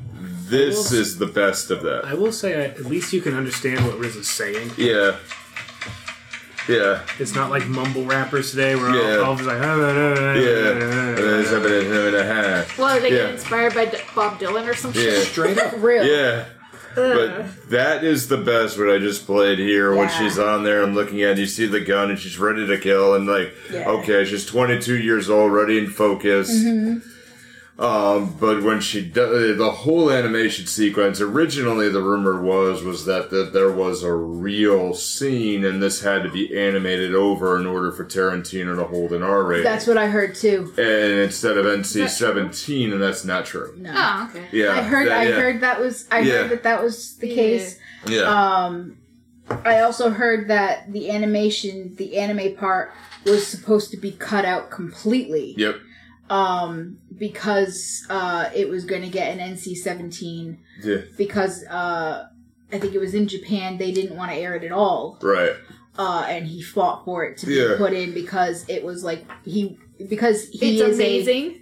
Well, he's a fan of anime. Period. Yep. And he wanted to do an anime part in one of his movies, and he thought this would be the perfect spot for it. And I was like, fuck yeah, it would be. Yeah. And so that's why he did it. And I was like, Tarantino likes anime? What the fuck? It's awesome. Like, my 21-year-old brain was like, fuck yeah, I like anime too. I mean, it's kind of... There are stylistically random things in the movie that pop up from time to time, but I feel like it kind of keeps things fresh. Yeah. Like a little visual surprise, like that crazy 88 guy who did the Wilhelm. I think there's two. Yeah. There was two Wilhelm screams. Yes. Yeah. And we were like, Wilhelm and Wilhelm's cousin, who's also named Wilhelm. Or like, there was also, what seemed to the audience, like a random switch to black and white or something. The random switch to black and white I liked because to me it was a bit of a callback to black and white film, so you could, if they wanted to cut out the blood, if they didn't want to film all the blood splatter, they didn't have to. That was a stylistic director's choice, but it was also to get ahead of the MPAA. To go into the black and white. Yeah, because he said, okay, if they do it this way, because you have, the rule is that you can only have so much blood. Yep. Visualize blood to make it look like blood. Yep. So when you see war scenes where blood is draining, you can only have a certain amount, but it has to be actually visually shown that it is. So take away the redness, who knows? But it gets more confusing. It's just like it gets to be like a lot of blurry action where it's, you just kind of pick out pieces here and there of what's going on. Like, but she's it's flipping. awesome. I can't remember what game it was, but there was a game recently. It was like a first-person shooter where there were complaints about the amount of blood that showed up in the game, and the devs are just like, all right, fine. Changed all of the blood to white Oh no! Is this better? Oh, yeah. No! I can't remember the name. You showed me that. I saw like an anime looking It's become Bukake. Yes. Oh dear. I thought you were gonna go and mention Mad World, but Mad World was black and white and red. Yeah, and that was stylistic. That was like the choice awesome. for Mad World, Yeah. which was a surprisingly decent game. Yeah. Yeah, wasn't the voice of John DiMaggio. Yeah, he was one of the announcers. Yeah. Yeah. Oh, the onions were yellow. Yeah. And there were kitsune masks Yep. in one of the levels. That was fun. No. Yeah. No means yes, and yes means anal. Yeah, that's one of the lines I remember from that. Yeah. So, my favorite scene of the entirety of this is when the bride meets Hattori Hanzo. Yeah. Oh, and she's pretending to be, an American Oh, tourist. no, I know a few Japanese words. Demo. Or I said demo. Yeah. And they're yelling at each other. Yeah. It's like, why always get the tea? You- I You get do the the sake. fish. No, no. I get the tea. Yeah. I get the sake. Yeah. And the army, I'd be the general. You're general, I'd be the fucking emperor! Now go get the sake. And you'd stare at the fucking sake! I love it. It's like She knows getting upset. Yeah. Like a bottle of warm sake. Warm sake? Yeah. This time of day? It's the middle of the afternoon. Do it. Go get the sake. Yeah. Morning, noon, night, who the fuck cares?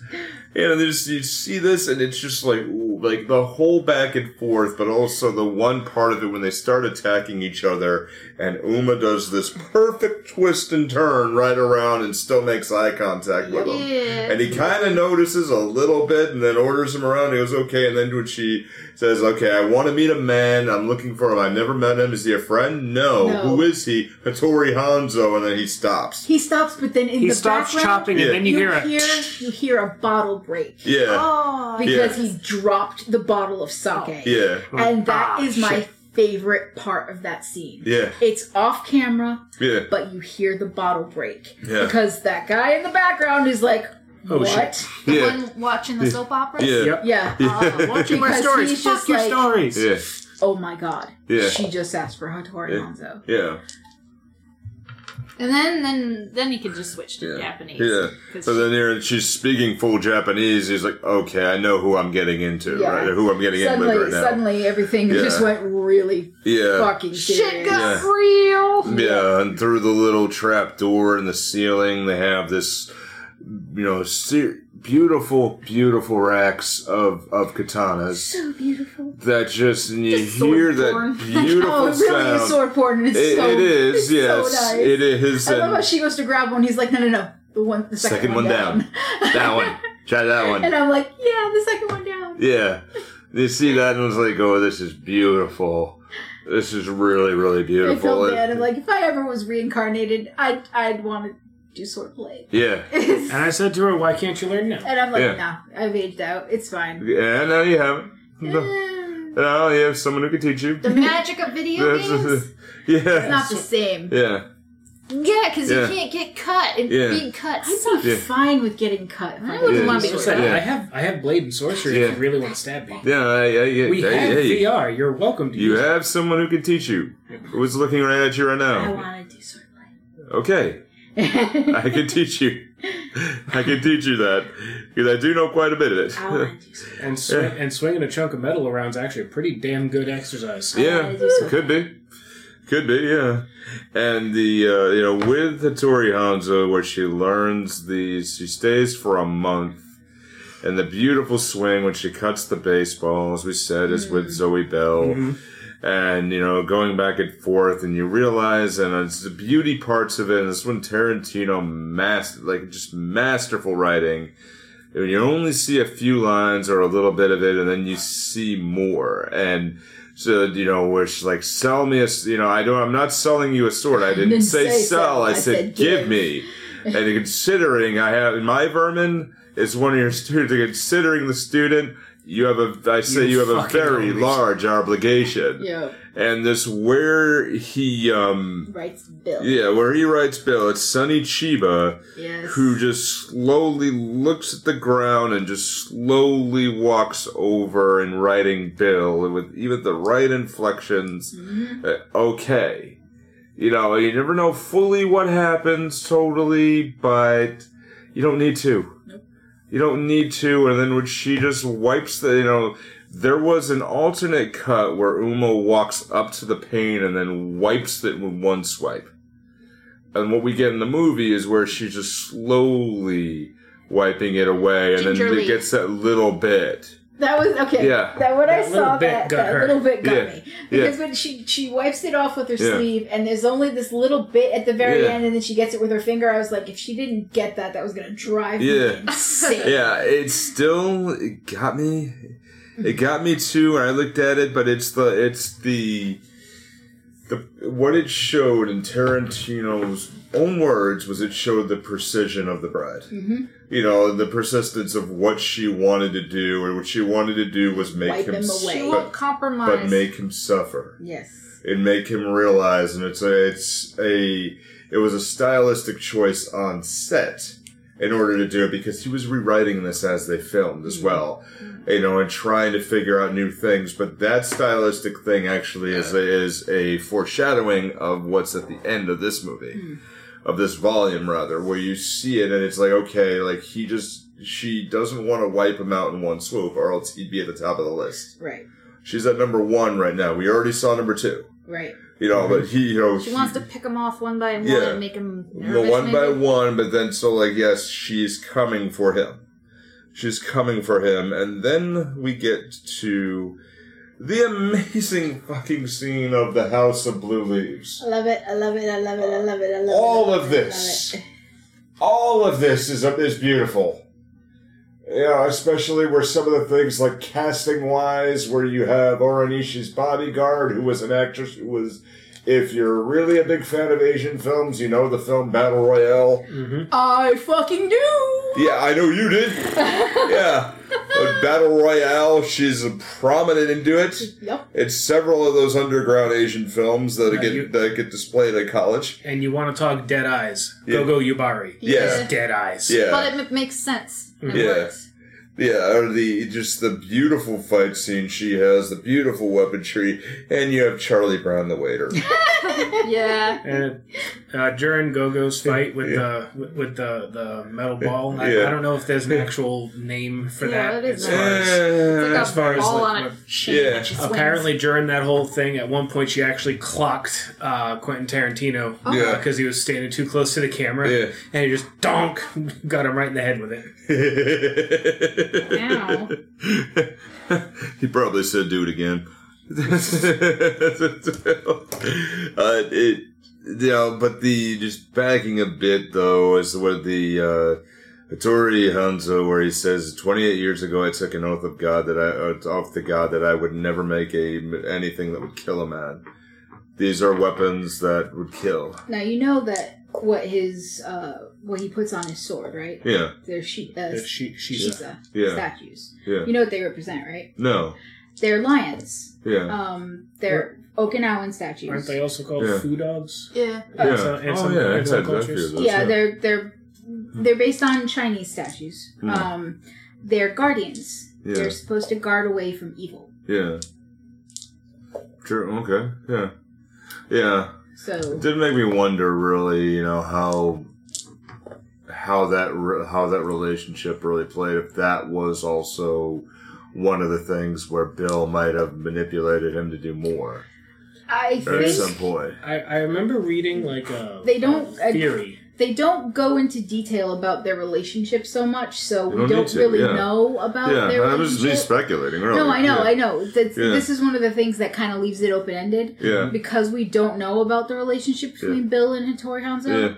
Yeah. We don't know how it got so twisted. Yeah. So... Well, I read a theory earlier today. I think it's mostly a fan theory. I don't think they actually get into it. Again, I haven't seen the second movie. They don't really. After this movie, it kind of it goes away from Japan and heads into China. So, so it's the theory kind of posits that Bill talked Hattori into making more weapons. There are multiple swords. Into making more weapons for the Divas, for the Deadly Viper assassination Squad, yes. under the pretense that it's for collection and aesthetic pretenses. Hattori believed him, and then Bill betrayed him. And that's why he feels so guilty, and that's why he makes the weapon for the bride. I just figured that's the theory I saw. I don't believe that. Yeah. I just assumed that he taught Bill, sword fighting, and it's basically what happened. The backstory in Kung Fu Panda. I believe with that. Tai Lung. I believe that closer. There are 2 swords that are made for Bill. Oh, there is one where he says, "Why don't you try the one below it?" Yeah. There are 2 swords made for Bill. I can say that canonically.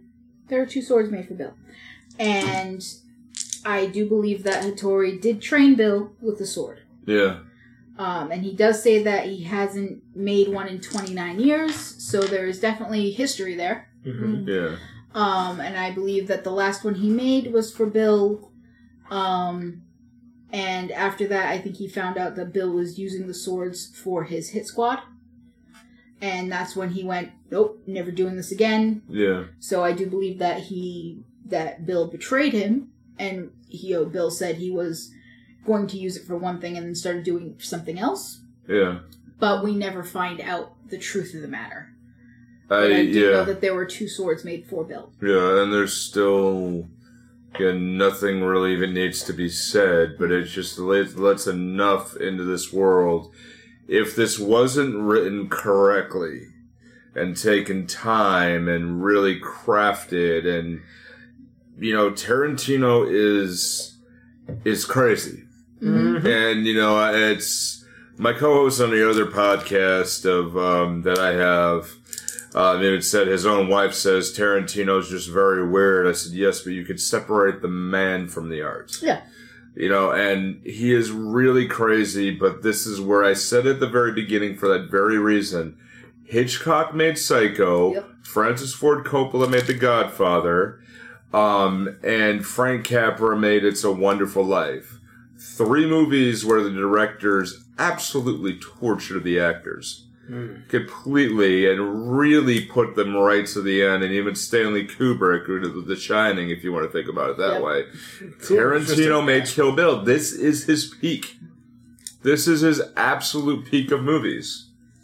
Because the rest of them, people either love or hate. Pulp Fiction kind of has put on a pedestal there, but this is Tarantino's peak in my mind. I'm a big fan of Reservoir Dogs. But Oh yeah, I can leave or take Reservoir Dogs. I've seen it, and I get that, but I can take it or leave it. I prefer Kill Bill. Yeah, this is the one you look at it like this is a masterpiece.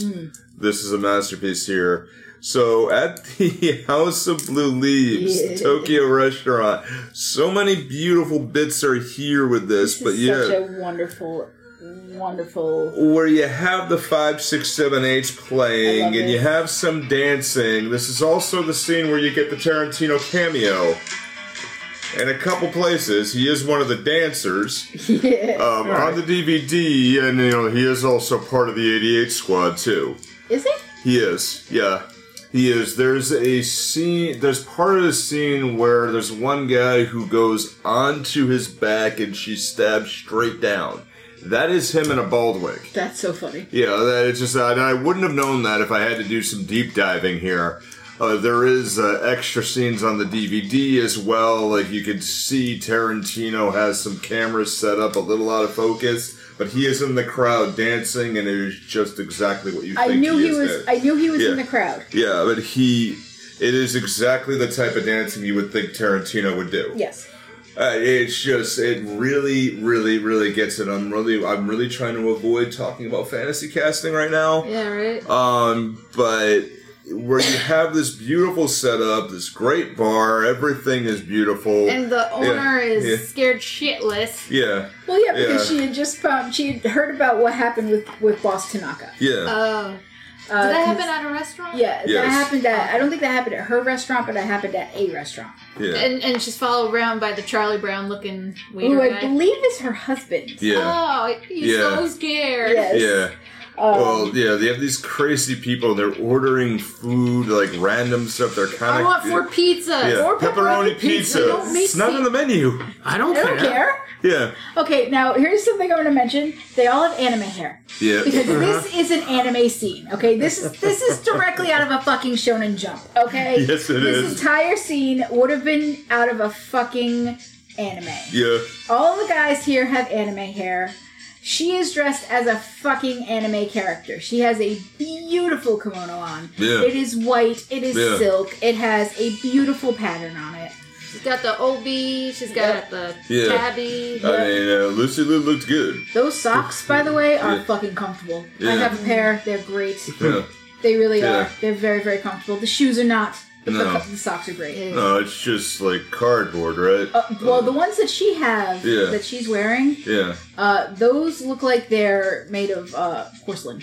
Oh. So, yeah, those look like they're very uncomfortable. Dang. The one I have a pair that are made of straw. Those are not comfortable at all. Yeah. Yeah. Wasn't that part of your Bleach cosplay? Yeah, I have a cosplay of a Bleach character, which the cosplay I have is actually extremely I had a pair of Taekwondo shoes that were basically like that, but the male version of it. But it made my feet look like Homer Simpson shoes. They really don't make okay. If I wore jeans and a white collar, people would hand me donuts. I should have done that. I have a full Shinigami costume, so it looks like it looks like a full black kimono. It's very comfortable. It's awesome. Honestly, it's extremely comfortable. I love the costumes in this. The whole setup of the entirety of the scene where it takes its time to show you around a little bit. You know, the bride is at the at the bar. Backing up where she was landing in Tokyo with the katana. Okay, is a katana a carry-on? Yeah. How does that work? But landing in Tokyo with a katana while you're looking around seeing the city just looks so cool. Yeah. Did she color coordinate with the rental company for that motorcycle? Right? Probably. Yeah. And the funny thing, the miniatures set that's showing like the approach into Tokyo is actually left over from a movie we've done on our last Kaiju month. Yeah, really? Godzilla, Mothra, and King Ghidorah All Out Monsters Attack. Really? Yep. Really? It's left over like miniatures Tokyo scenery. Yeah. Freaking Tarantino probably had a ball. Yeah. Oh yeah.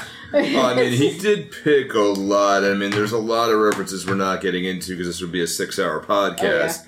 But where it takes the time and you see those things like, where she's outside of Oren Ishii's area, and then, where Lucy Liu just grabs a dart and throws it. Oh, yeah. And there's very little things that just set you up beautifully. My first thought there was like, oh man, that's gonna suck having to replace that paper. Yeah. Yeah. Because all that's made of paper. Yeah. It's high quality paper. Didn't you do that? Paper. I didn't ruin the walls, but so for college, went to Japan for like a 3-week study tour thing, and we stayed in a couple of different places, like this Machiya townhouse thing, and they did have like the paper wall thing. It was like a sliding window. Yeah. I had to put, was it my socks? I think I had to dry them somewhere. I don't remember why, but I guess they touched the paper and it got all wet. Oh no! And then the people were like all like, and I'm like, oh my god, I'm all ready to trip screw up. And I guess my teacher said it'll be fine. It'll dry. It'll be fine. And I guess it did. Yeah.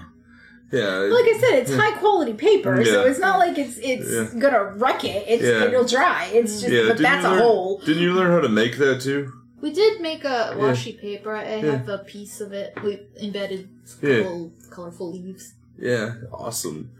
Yeah, the whole setup, and you sit there, but with the husband and wife nodding and bowing to Oren, and all of it. The scene where where Oren throws the dart. Yeah. and Gogo opens the door to check. Yeah. And the bride is on the ceiling. Yeah. I went, how the fuck did she get up there? Yeah. And Dan turns to me and goes, Joss, it's an anime. Yeah. And I went, you're right. You're right. Anime. I did just say this was a Shonen Jump. Yeah. So yeah, and when you see it later where she does random jumps, like it turns into a wuxia. Yeah. It's fine. Yeah, it does. It's fine. But the beautiful fight happens where you have the beautiful flashback where you have Sophie Fatale. Sophie Fatale. Who half is French, half Japanese. Yeah. I can't remember what the rest of it is, but it's best friend, lawyer. Yeah, Oranishi's lawyer, but it has that same ring, and it was puts she her. Also a Viper too? She was not, but she's one of Bill's subordinates. They were on the team, and then she just that same cell phone ring, and they flash back to the chapel.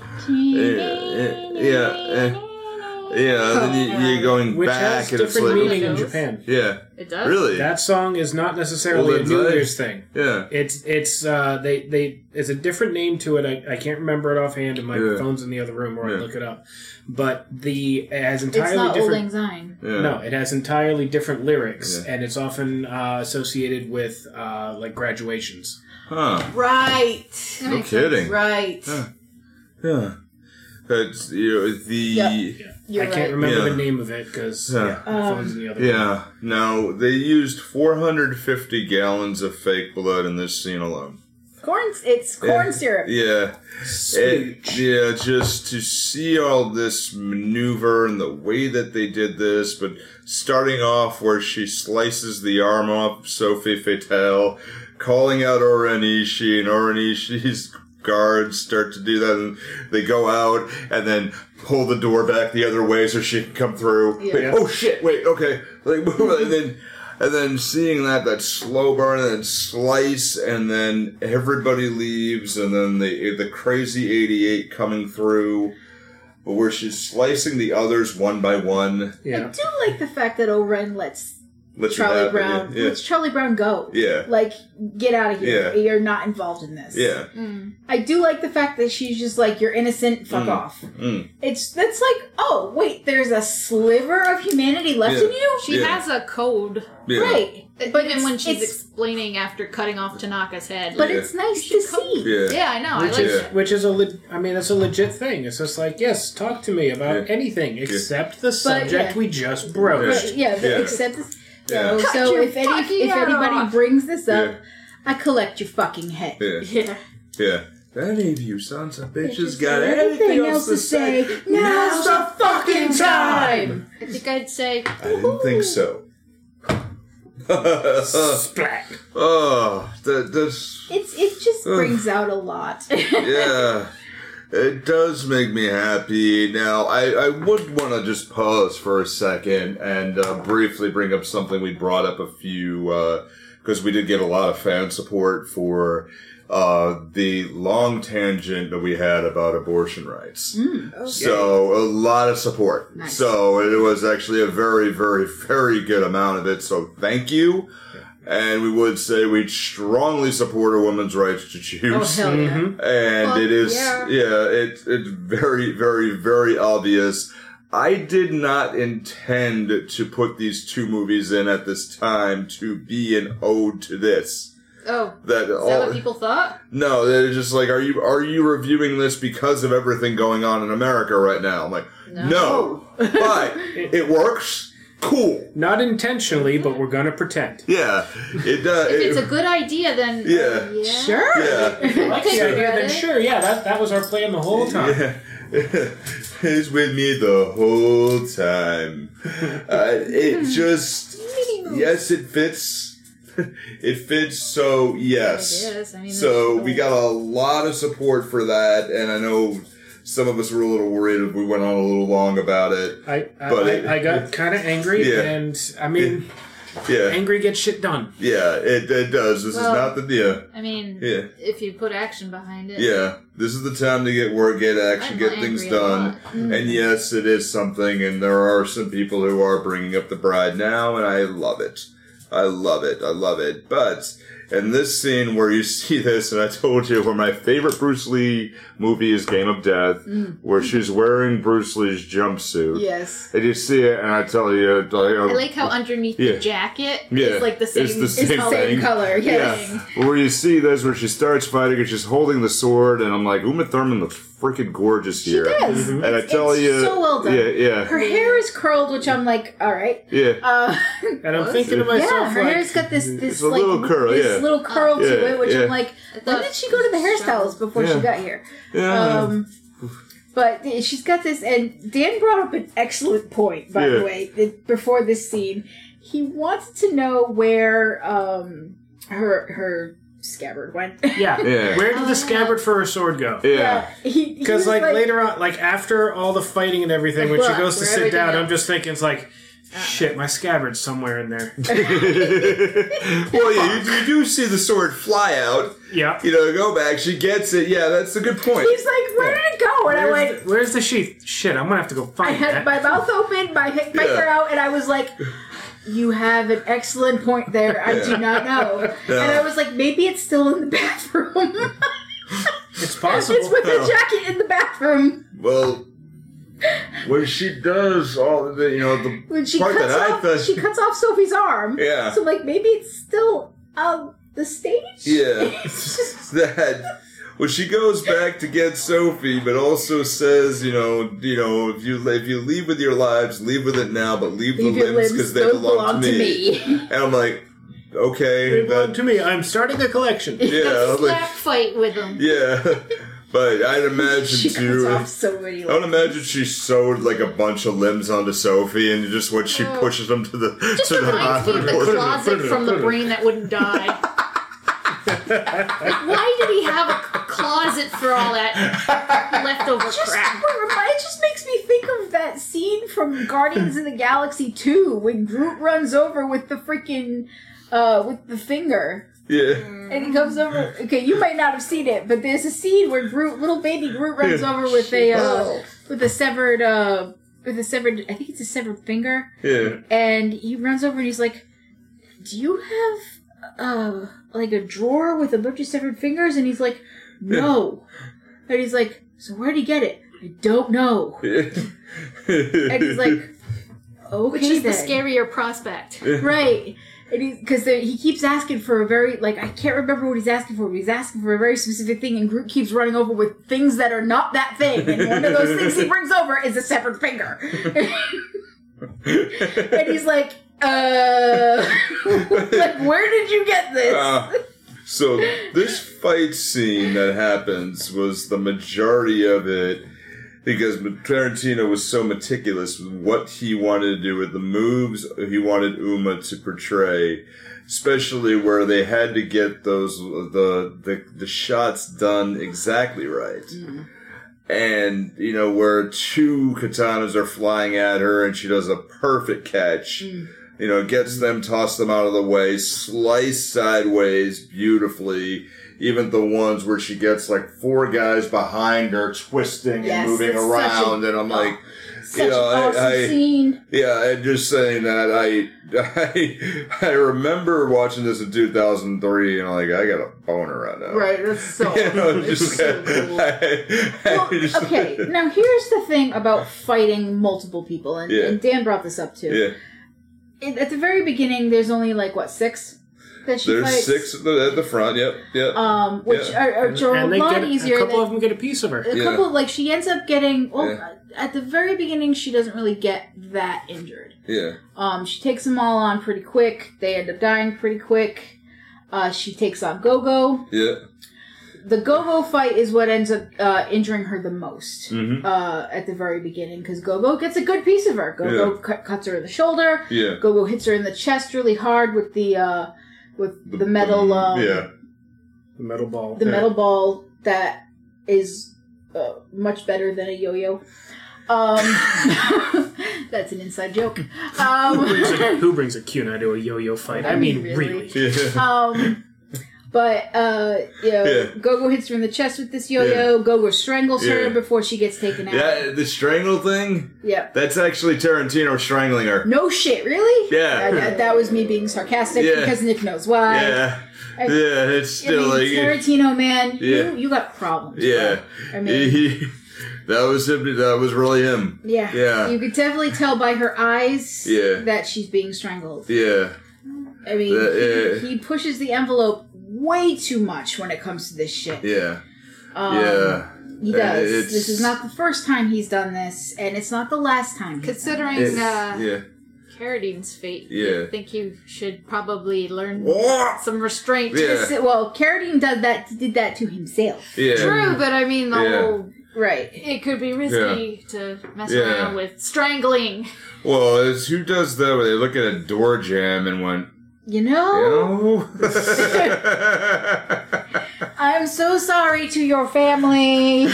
So this section here where when like the rest of them all pour in after the fight with Gogo. You didn't think it was going to be that easy, did you? For a second there. I did. Yeah. But this is the conservation of ninjutsu. Yeah. This is where I was heading with this. It's a thing that comes up. It's on like TV tropes. Yep. If there's one ninja, you're fucked. Yeah. If there's 30, you're fine. You're fine. Yeah. And this is where I was heading with this. Is quality, that, not quantity. Right. Yes. When there are multiple people going after one person, the problem is you're gonna get in each other's way. Yeah. And that is what ends up happening here. Yeah. Is that you have too many people going after her at once. So you end up bunching up. And when you bunch up, you're gonna end up getting stabbed by each other. Yep. And this is what ends up happening a few times. Yeah. They start all going after her at once, so they kind of get tangled. So she easily overpowers a bunch of them at once, which is why we get such cool fight scenes nonetheless. But we get the whole swipe in the back where she gets to take out 4 of them at once. Yeah. Where one lunges at her, she dodges, and he ends up stabbing, the guy in front of her. You get a lot of these awesome scenes, but that's because you get a bunch of people going after her at once. And also, the Crazy 88s are young. Very. Yeah, are young boys that are manipulated. When most of them have been killed off, you get the last few kind of going up the stairs. They look the nervous. 12-year-old. They look very, that very is young. my favorite part of this. Oh, before they even show that one in isolation. Where she get for fucking around with Yakuza. He spanks Go them. home, Go home, your mother. Hey. Right, Chino. Right. Yeah, Don't play with Yakuza. Yeah, just like it just where she home to your slices the katana bit by bit. And this kid is just looking at her like, he's gonna piss himself. Yeah. Okay. If he already didn't do it already. Yeah. he's like, okay, now I was like, does he piss himself? I can't remember. he's like 15. Yeah. It's like, And it's the one guy who lost his mask during the fight. Yeah, where the lights go out and it goes back on, and then she gets the fight Orenishi. Mm-hmm. And this fight is gorgeous. Isn't it inspired by something called the Yuki-onna? Yes. Yes. Movie? The Yuki-onna is Yes. a Japanese monster, like the snow. well, Snow lady, yeah. Yuki The is, snow, Yuki is snow in Japanese. Yeah. So. Well, the Yuki-onna is like a snow, snow demon. The Snow Lady is directly inspiring the Bride as a character in general too. I mean, wasn't that a movie? Yes, yeah, but the this whole scene, because even with the Foley of it, where you have that bamboo thingy, the bamboo water dipper, I love that thing. you have that boop drop, and the snow tense just moments. perfect, little things. And of course, because it's an American movie, I mean, they have the intense stuff a little further away. But the beauty of it is that it's the Bride and the aesthetics of it's a snowy, beautiful scene. Lucy Liu is dressed all in white. Yep. she's in her element, and in her element, exactly. Menacing, And her feet are very, very cold. You also have to remember, the Bride has also been beaten up at this Yeah. point. She has been... Yeah. And Oren is I hope he saves your stamina. Yeah.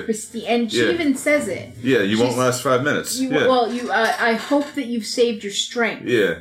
Because, is that basically, where did you get your steel? Yeah. And she says it's a Hanzo sword, and Lie. she lies. Yeah. And then she shows the Shiza. Yeah. But she's like, wow. She's like, well, that's one thing about blades is that they don't tire. Yeah. But, the people humans do. Yeah. Yeah, which is a great true. line. Yeah. It's a great line. Yeah. I gotta admit that's a great line. And that... And I'm just thinking of Soul Eater, where the kids turned into the weapons. Yeah. Yeah. Yeah. But you got to look at the bride here, okay? She's got her I think it's her right shoulder. She's gonna slice through her right shoulder. Yep. Her belly's been sliced by the second in command. Yep.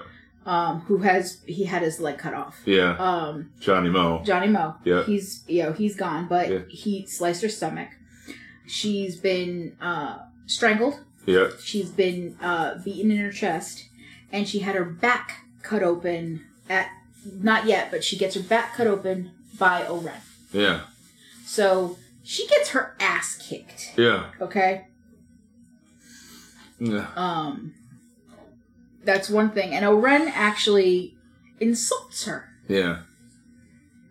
Yeah, but then she apologizes she too. Does. Yeah. Basically, Oren, kind of throws it in her face. Yeah. A little bit. She does, yeah, and she does. Which would she call her too? I can't remember. Blonde. A silly Caucasian girl, which is like that. Nobody talks like that. Yeah. Who likes playing with samurai swords. Yeah. Yeah. But you may not be able to fight like a samurai, but you could at least die like one. Yeah, I love that line. Just say wait. Yeah. It's got fewer syllables. Yeah. It sounds more. Yeah, but I don't know, like something somebody would say. But Oren is also, fighting with the fact. I think it's also silly Caucasian girl likes to play with samurai swords. She is from America. Yeah, her father was an American soldier. Didn't she live on an American army base? Yeah, which is in Japan, possibly. Yeah. Okay. That was never fully clarified either, though. She was born on an American army base in Japan. Oh, okay. What did they say that? Yeah. Okay. Yeah. But the fight scene is just gorgeous. It is. The pacing is good. The pacing's good. He knows when to tease the audience a little bit. Yeah, the sound of the foley of the swords and use of the fence and just... And even where she gets her right at that very last moment. Well, I do like the fact that when they fight, the first blood drawn is by Oren on the bride's back. Yeah. Like I said, bride's tired. She just fought a bunch of people. Yeah. She's been injured. And she does leave herself open. Yeah. Because, if you watch the fight itself, she does leave herself open. So when she gets that slice on the back, I was just like, what are you doing? Yeah. Yeah. So when she gets up, the next time they cross swords, she gets Oren in the leg. Yeah. That's when Oren apologizes. That's Oren apologizes, because then she's like, oh, snap. Yeah. She's serious. Yeah. Suddenly it's like, okay, all right. Yeah. But they all show with all these people that they had some form of relationship, even Ellie Driver says it. I might have hated you the whole time. I might have hated you, but I respected you. And they all respected the bride. Right. She was a hell of a fighter. Yeah, they all respected the bride, because if she was the number one, then, they all wouldn't have been there There was either. a reason for it. Isn't Black Mamba like the most poisonous? Yeah. Yes. Of all of the snakes? A Black Mamba is fucking deadly. Yeah. They explain it in the second movie really well. Yeah, that's probably what I'm remembering. Yeah. It just hit me too. I think this is like the real version of the Fox Force 5 from Pulp Fiction, Uma Thurman's character, where she played that pilot. Yeah. It does make me think Charlie's Angels, but evil. Yeah. And there's a token dude. True. Yeah. True. Yeah. True. And Bud. And the rest. But it's where she hits it in that last moment where she does that beautiful swipe. Yep. And it's the final moment, like, where you say, okay, and it hits great. You know, it hits, boom. It's over. But she pauses, and you can almost see without seeing Uma's face, holy crap, I did it. Yep. You know, like, I did it. And even where she spends a few moments, goes back and sits on the bench. Yep. You're like, okay. Just take a breather for a minute. Yeah, let me do that. But the last words of Oren, oh wow, that was a Tori Hanzo sword. And then slow drop. It's also very Hannibal Lecter-esque because that's true. Yeah, because that was the first thing I thought of when I first saw this movie. I was like, oh wow, because that just reminded me of that scene. Yeah, in Silence of the Lambs. It just that's the beauty side of it, just where you see the sword. Yep. On the side, the light hits perfect. She's also using the sword as a mirror, which is the perfect way to do it. Oh yeah, because you are supposed to use that sword to be able to see behind you too. Yeah. Which Tori Hanzo's sword, or a real sword done right, you know, is where it reflects beautifully. Which is also again going into what you said is why you clean the damn blade, right? You know, before you sheath it back, so you can see it for your own protection too. And it hit, and I'm like, this is so beautifully done. Mm-hmm. It's so beautifully done, and it doesn't even look like it's on a soundstage. No, it doesn't. At all. It just hits It's just perfect. So pretty. It is, the entire scene is so fucking pretty. Yeah. I'm just thinking of, I think it was just before, though, this, where, with the Crazy 88 groaning on the floor, and then the proprietor is about she's slipping on the blood, and she's all like screaming. Oh my god! And then all I can think of is, oh my restaurant! Oh my restaurant!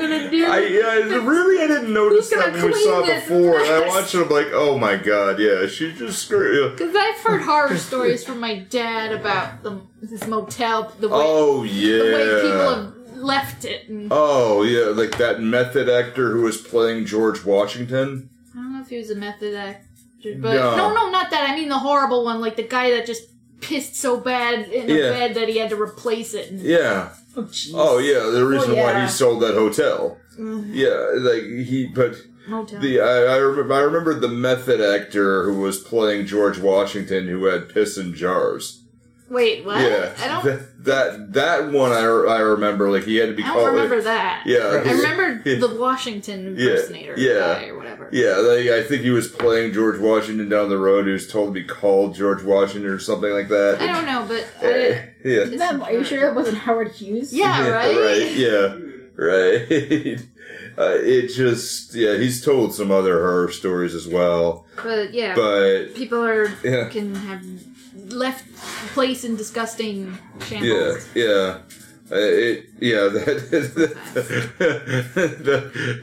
think there's where she like goes back, collects Sophie, and it would be kind of funny. I was picturing all the lost limbs sewn on Sophie, when she pushes gets her, and then pushes. I'm just like, how the fuck would Sophie not bleed out? Yeah. Right? That's my thought too. Suspension of disbelief. Well, I mean true.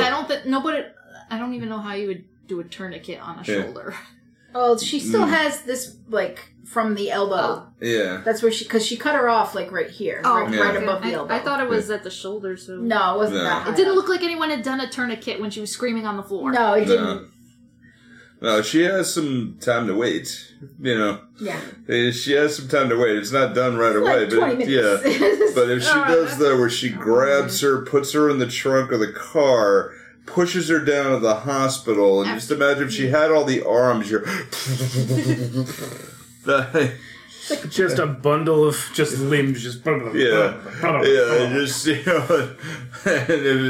it's Japan too. They just look at them, they're like, okay, it's Tuesday, or whatever. Well, in a Tarantino verse of Japan, it's Tuesday. It's Tuesday, yeah, true. True. Or would it be the Junji Ito verse? Yeah. I saw on the internet somebody redrew some Junji Ito panels with King of the Hill characters for reasons. I've seen some that I don't know if it's Junji Ito stuff, but I've seen like. Is it a hole? I saw my hole. It was made for me. I saw that one. His daggone, it was made for me. Daggone. It was. I saw one. Dale was turned into a snail. Yeah. And he was yelling for Hank to help him. Yeah. Wow. Oh. Now, Bill is there in record amount of time, presumably so. And how long does it take to get to Japan? Yeah. Well, we don't know where he is though. Yeah. You assume he's in Mexico. Yeah. Oh. No, it could be anywhere. Yeah, but you assume that he's in Mexico because his home is in Mexico. Yeah, it true, is? Yes. Yeah, true. And where he gets there, I actually remembered. I went back, I looked around at some of your stuff, Kaz, and I found the record of your flight from Tokyo back to Boston, and the time of the time when you took off from Tokyo to when you landed in Boston, you landed 10 minutes before you took off. Huh, neat. You know, which... I just remember it's an excruciatingly long flight. Yeah. Well, I know that I know that Korea is 13 hours ahead of us. Yeah, which, when you called me the day after you landed, it was 3 minutes to midnight, so assuming it was about the same, roughly... But, this is where I'm thinking in my head, with you saying that about her getting beat up, like, she has time to heal on the plane. Yeah. Because by the time it reaches Alaska, she's gonna be it's gonna be okay. A little bit better. By the time she gets somewhere, presumably at this point, she's going somewhere to the desert or somewhere at least near Nevada. Yeah. At this point, because she goes after others. But where she's talking about the wicked life, I just wanted to play a bit of this because this whole bit is awesome. Mm-hmm. And if you don't mind if I do that, everybody's okay with it. Go for it. If you had to guess why she left you alive, what would be your guess? Guessing won't be necessary. She informed me. She said I could keep my wicked life for 2 reasons. As I said before, I've allowed you to keep your wicked life for 2 reasons. And the second reason is so you can tell him in person everything that happened here tonight. I want him to witness the extent of my mercy by witnessing your deformed body. I want you to tell him all the information you just told me. I want him to know what I know. I want him to know. I want him to know. And I want them all to know. They'll all soon be as dead as a wren. Okay, Josh, you and I are synced too well right now, because her and I were just lipping the whole thing. Is that alright? It's not like I've never seen this movie or anything. Yeah, like you can commit to memory. Oh, Christ. It just hits perfect. Now, as you go a little forward, you see this happen. She's writing out the death list. Yep. Of Renetta Green, Oranishi, Renetta Green, Haley Driver, Bud, and then Bill. Bud, no last name given. Yeah. And then Bill. And it doesn't need to be. Everybody said, we're ready to go. Let's do it. Yep. And I'm sorry, it's Bud, Haley Driver, and then Bill. Where you have this very last bit of where the ending credits, my dear Sophie, is she aware that her daughter is still alive? And that hit so hard. I remember Kaz and I were laying on the couch watching this. I'm like, wait, what? Wait a minute. I remember sitting in the theater going, time out. Huh? Yeah. I was just wondering if Bill, with his soft talking and gentle caressing of Sophie, was going to horribly murder her or something. Yeah. Right, like he was gonna like break her neck right there or something. You know? He Yeah. didn't, though. Nope. Yeah, but I like when bad guys have contrast like that. Like, oh, his voice is so soothing. Yeah. For villain. It shows why it worked. Yeah. Yeah. And it hit me so that this movie, again, I'm sounding like a broken record, but this is Tarantino's masterpiece. This really is a beautifully well done thing. Every single frame is awesome. Although we can fuck that all up with fantasy casting. Incredibly well. So why don't we go ahead and do that? We're going to tell you about 4041 Media for a little bit, and we'll come back with some fantasy casting. Hey everybody, thanks so much for listening. Movie Theater Time Machine is a part of the 4041 Media Group with podcasts like Sake Your Crime and Free Your Geek, which you can check out at 4041media.com. That's all squished together one word, and the numbers are written as numbers. Now it's time to tell us what you think. If you got an opinion or wanted to know what's coming up next, find us on Facebook, Twitter, and Instagram by searching for Movie Theater Time Machine. Now our podcast will always be free. To subscribe and share. But if you'd like to help us build a bigger, better podcast, not to mention our confidence, you can find merchandise designed by me, Kaz, at Zazzle. Or check out the Kaz Foxen's Animal Shop at Zazzle for cute animal gifts and pet supplies. Thanks so much, and back to the show.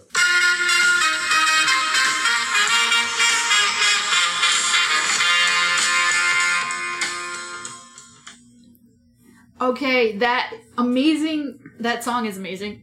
It's the song that shows up at the beginning with the feature presentation, and I ended up hearing it again in Saints Row 3 and 4 in the Let's Play or Let's Imagine. Let's Pretend. The Let's Pretend clothing store. It has a remixed version of it, and so I had to go.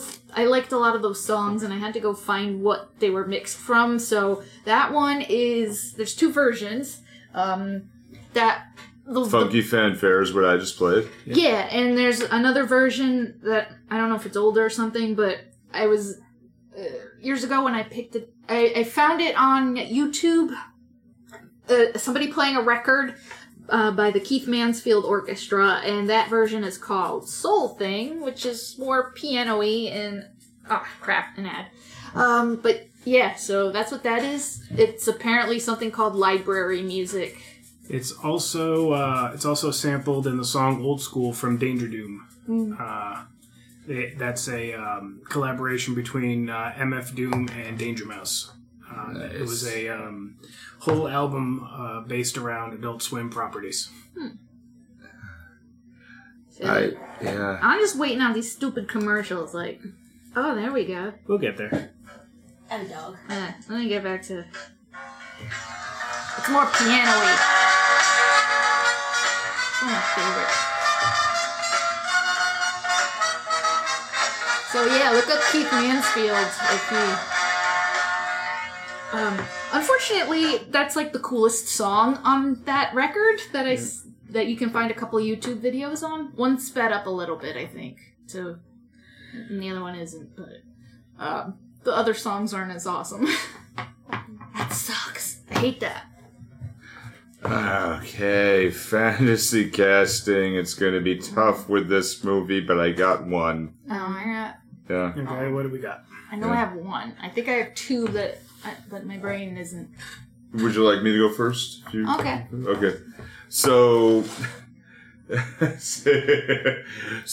the character of Sophie Fatale is played by the actress Julia Dreyfus. Mm-hmm. And the first thing that occurred to me if it was Julia Louis-Dreyfus. Oh my God. You have in the land of the three named people. Yeah, it was Julia Louis-Dreyfus, and she's playing the character of Elaine, who is the lawyer. Oh, God. And just trying to fit in. And when everybody starts dancing, let me roll for a moment. Oh, my God. Kicking her heels. Yeah, 30. Oh, God. So, Jesus. where you have this, and it's just the beauty part of it is because people have compared Seinfeld to Tarantino sometimes, where it's like a tamer version of some of his movies, because there's a similarity to it. He puts good in with terrible people. Like, so his movies are basically It's Always Sunny in Philadelphia with blood and gangsters? With blood, with just these are terrible people. Like, so where does Rickety Cricket go in this movie? You want to shoot Rickety Cricket is probably Charlie Brown, the waiter. God.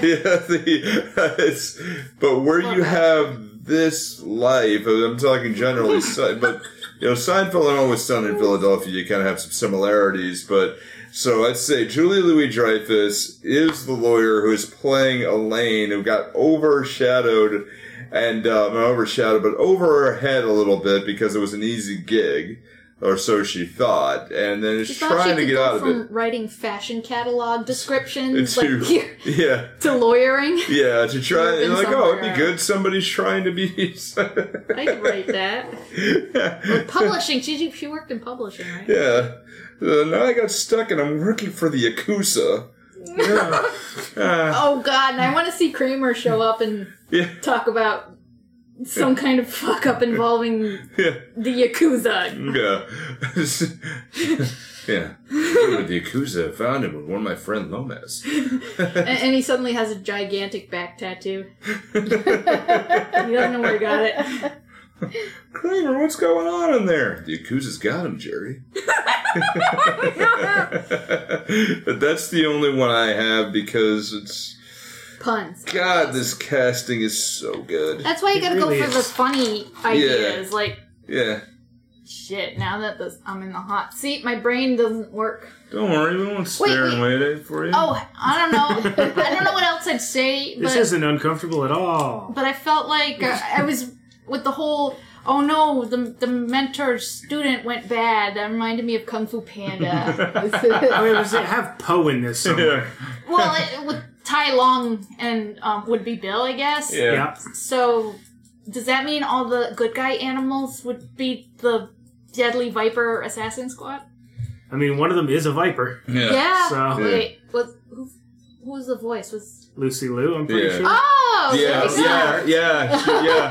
she's all red. Yeah. Wait, what? Is Poe the bride? I'm pretty sure the snake was Lucy Liu. Yeah. I gotta look this up. Oh God, Jack Black's the bride. I'm just wondering how the plot... He wasn't pregnant, he just had to take a big dump. He had a food baby. Oh God. Kyle Gass is in this somehow. Kyle Gass from Tenacious D. Yeah. I know where you were going with that. It was Lucy Liu as Viper. Okay, now works. Lucy Liu. Now I'm thinking of Futurama and Bender, and I don't know how to cram all this shit in there. Oh God. So I don't know. It's an IKEA joke. Make your own damn joke. Yeah. And apparently Wayne Knight and Kyle Gass were also in. Yes, they in were. They were in Kung Fu Panda too. Yes. So it all crosses over, I guess. Yeah. So their fantasy casting pretty much already happened. I think I had another one that I can't remember now. Do you remember any of the jokes I made? Not particularly. Shit. Sorry. Yeah, but yeah. The only one I had, I mean, I put these movies on this movie. I can't. On a pedestal It's on a here. pedestal for me. Yeah, I can't do it. It really can't even be funny with this. No, I can't. I couldn't even. Yeah. I can't make jokes in it. Like I can't even do that. Yeah. I really can't. It's impossible. Yeah. At least this movie is anyway. Probably if I might think of it like when it's too late because. I can't do it. I can't. Yeah. I love it too much. I can't do it. Sorry, guys. I just can't. Clint Eastwood shows up somewhere. Some of the music, the trumpets remind me of like Western kind of Mexican trumpet kind of music. Yeah, and you're thinking of Ennio Morricone. Yeah. Weirdly enough, in Kill Bill Volume 2, Yes. I will have an easier time. Yeah, it's more prominent there. Oh, very much so. It's the What if you had the Looney Tunes Orchestra do the Foley for this instead of the Wu-Tang Clan? But you have What would the sword sound like? Yeah. Well, I mean, there was kind of a Looney Tunes Foley moment. Yeah. The Looney Tune moment. When Go-Go gets the chair leg implanted in the side of her head, you hear bowling pins fall over. Yeah. Oh, you do hear bowling pins fall over. Yeah. You do. See, stuff like that is kind of unexpected, but kind of keeps things fresh. Yeah. It's weird. You'll have more of that with Pai Mei. Yeah. You end up having a lot more of that with Pai Mei. Pai Mei is one of the funniest characters. He is. And it's kind of a drawback to the Bruce Lee movies where last week were... You just want to flick a... Didn't you grow a beard? You just want to flick... Yeah, you just want to flick your beard. I did partly grow my beard. I had my beard down. Dan is looking very confused right now because he has no clue what he's about to walk into. I had my beard down to my chest at one point because I wanted to do the Pai Mei flick. And then it drove me crazy and I had to cut it off. You do know that Pai Mei is played by the same character who's played by, what's his name? The second in command. This is some Inception going on. Johnny Mo. Yeah. They're the same person. The same person. Yeah. Yeah. So, Kill Bill Volume 1, I would say for this, I think we all kind of say this is a damn one. This is a damn fine movie. This is so good. Love now, this movie. Volume 2 might round it out for me and make this my favorite Tarantino movie, but I'm still going to say Reservoir Dogs is still my favorite. Yeah. It is. I would say just let's wait for it, see how it ends. Okay. But there is it's the opposite of the paintball episode of Community, where Abed says here, it's like, it seems like we're dropping the Western motif and going Star Wars. Star Wars, yes. Yeah, it's like, I know, I was waiting for it too. Okay, I'm surprised you didn't fantasy cast Community and put Britta as the bride. I couldn't. I couldn't. It just she'd fuck up the whole thing and end up dead. Would. Yeah. I really She'd be couldn't. very, very morally opposed to assassinating. Yeah. She would just fuck up everything. No, that's what Britta does. Yeah, I couldn't do it. But you'd have more fun with Shirley. Yeah. Fine, look at Makusa, but I'll tell you one more thing you find is Jesus. She would be O-Ren. Yeah. Shirley would just be O-Ren. I'm telling you, you'd have more fun with Shirley than with Britta. Yeah, true. Yeah, because she is funnier. Mm-hmm. Although I wonder how Annie would be as the Yakuza boss. Yeah. But I don't know, everybody's played by Abed, I guess. Abed's the bride, man. He's everybody. He's pulling the strings, he's acting the role. Yeah. Abed's the bride. I win. I made a Bridezilla character in City of Heroes who's a giant lizard, and I put her in that, she has a flame sword, and I put her in that yellow black stripe outfit thing. That was good. Yeah. That was good. That's pretty awesome. Alright, so guess what we're doing next week? Yeah. We are going to round this one out. I will tell you, next week we have Kill Bill 2. We have a look at a newer version of The Karate Kid, also looking back at the old one at the same time. But then you'd probably get busy gushing about Cobra Kai. Well, there's part of that while we're here, and also our last movie, which I have kept a little secret. We have James Hong, Seth Rogen, Jackie Chan. I fucking knew it. Yeah. Okay. Oh. Yeah. I was putting two and two together. I'm like, wait. Yeah. Okay. So, yeah, you're probably guessing what it is, right? Mm-hmm. Go ahead and say it. Kung Fu Panda. You're damn right, it's Kung Fu Panda. Yeah. You said James Hong, and it's like, wait a minute. Yeah. Because last week I was looking up Where was like Seth James Rogen Hong in stuff. Yeah. He was Mantis. Yeah. Oh. Mantis and all. Yeah. No, actually, he came in later on, but he was one of the monkeys in the village. Oh. David Cross was Mantis. I thought he was clean. Yeah. No. Huh. No. All right. But still, it's to round it out perfectly. This is why we want to do this. So we'll tell you keep it good here because go see this one because these movies are classic. Be good, take care of yourself, but don't be too good. Oh my...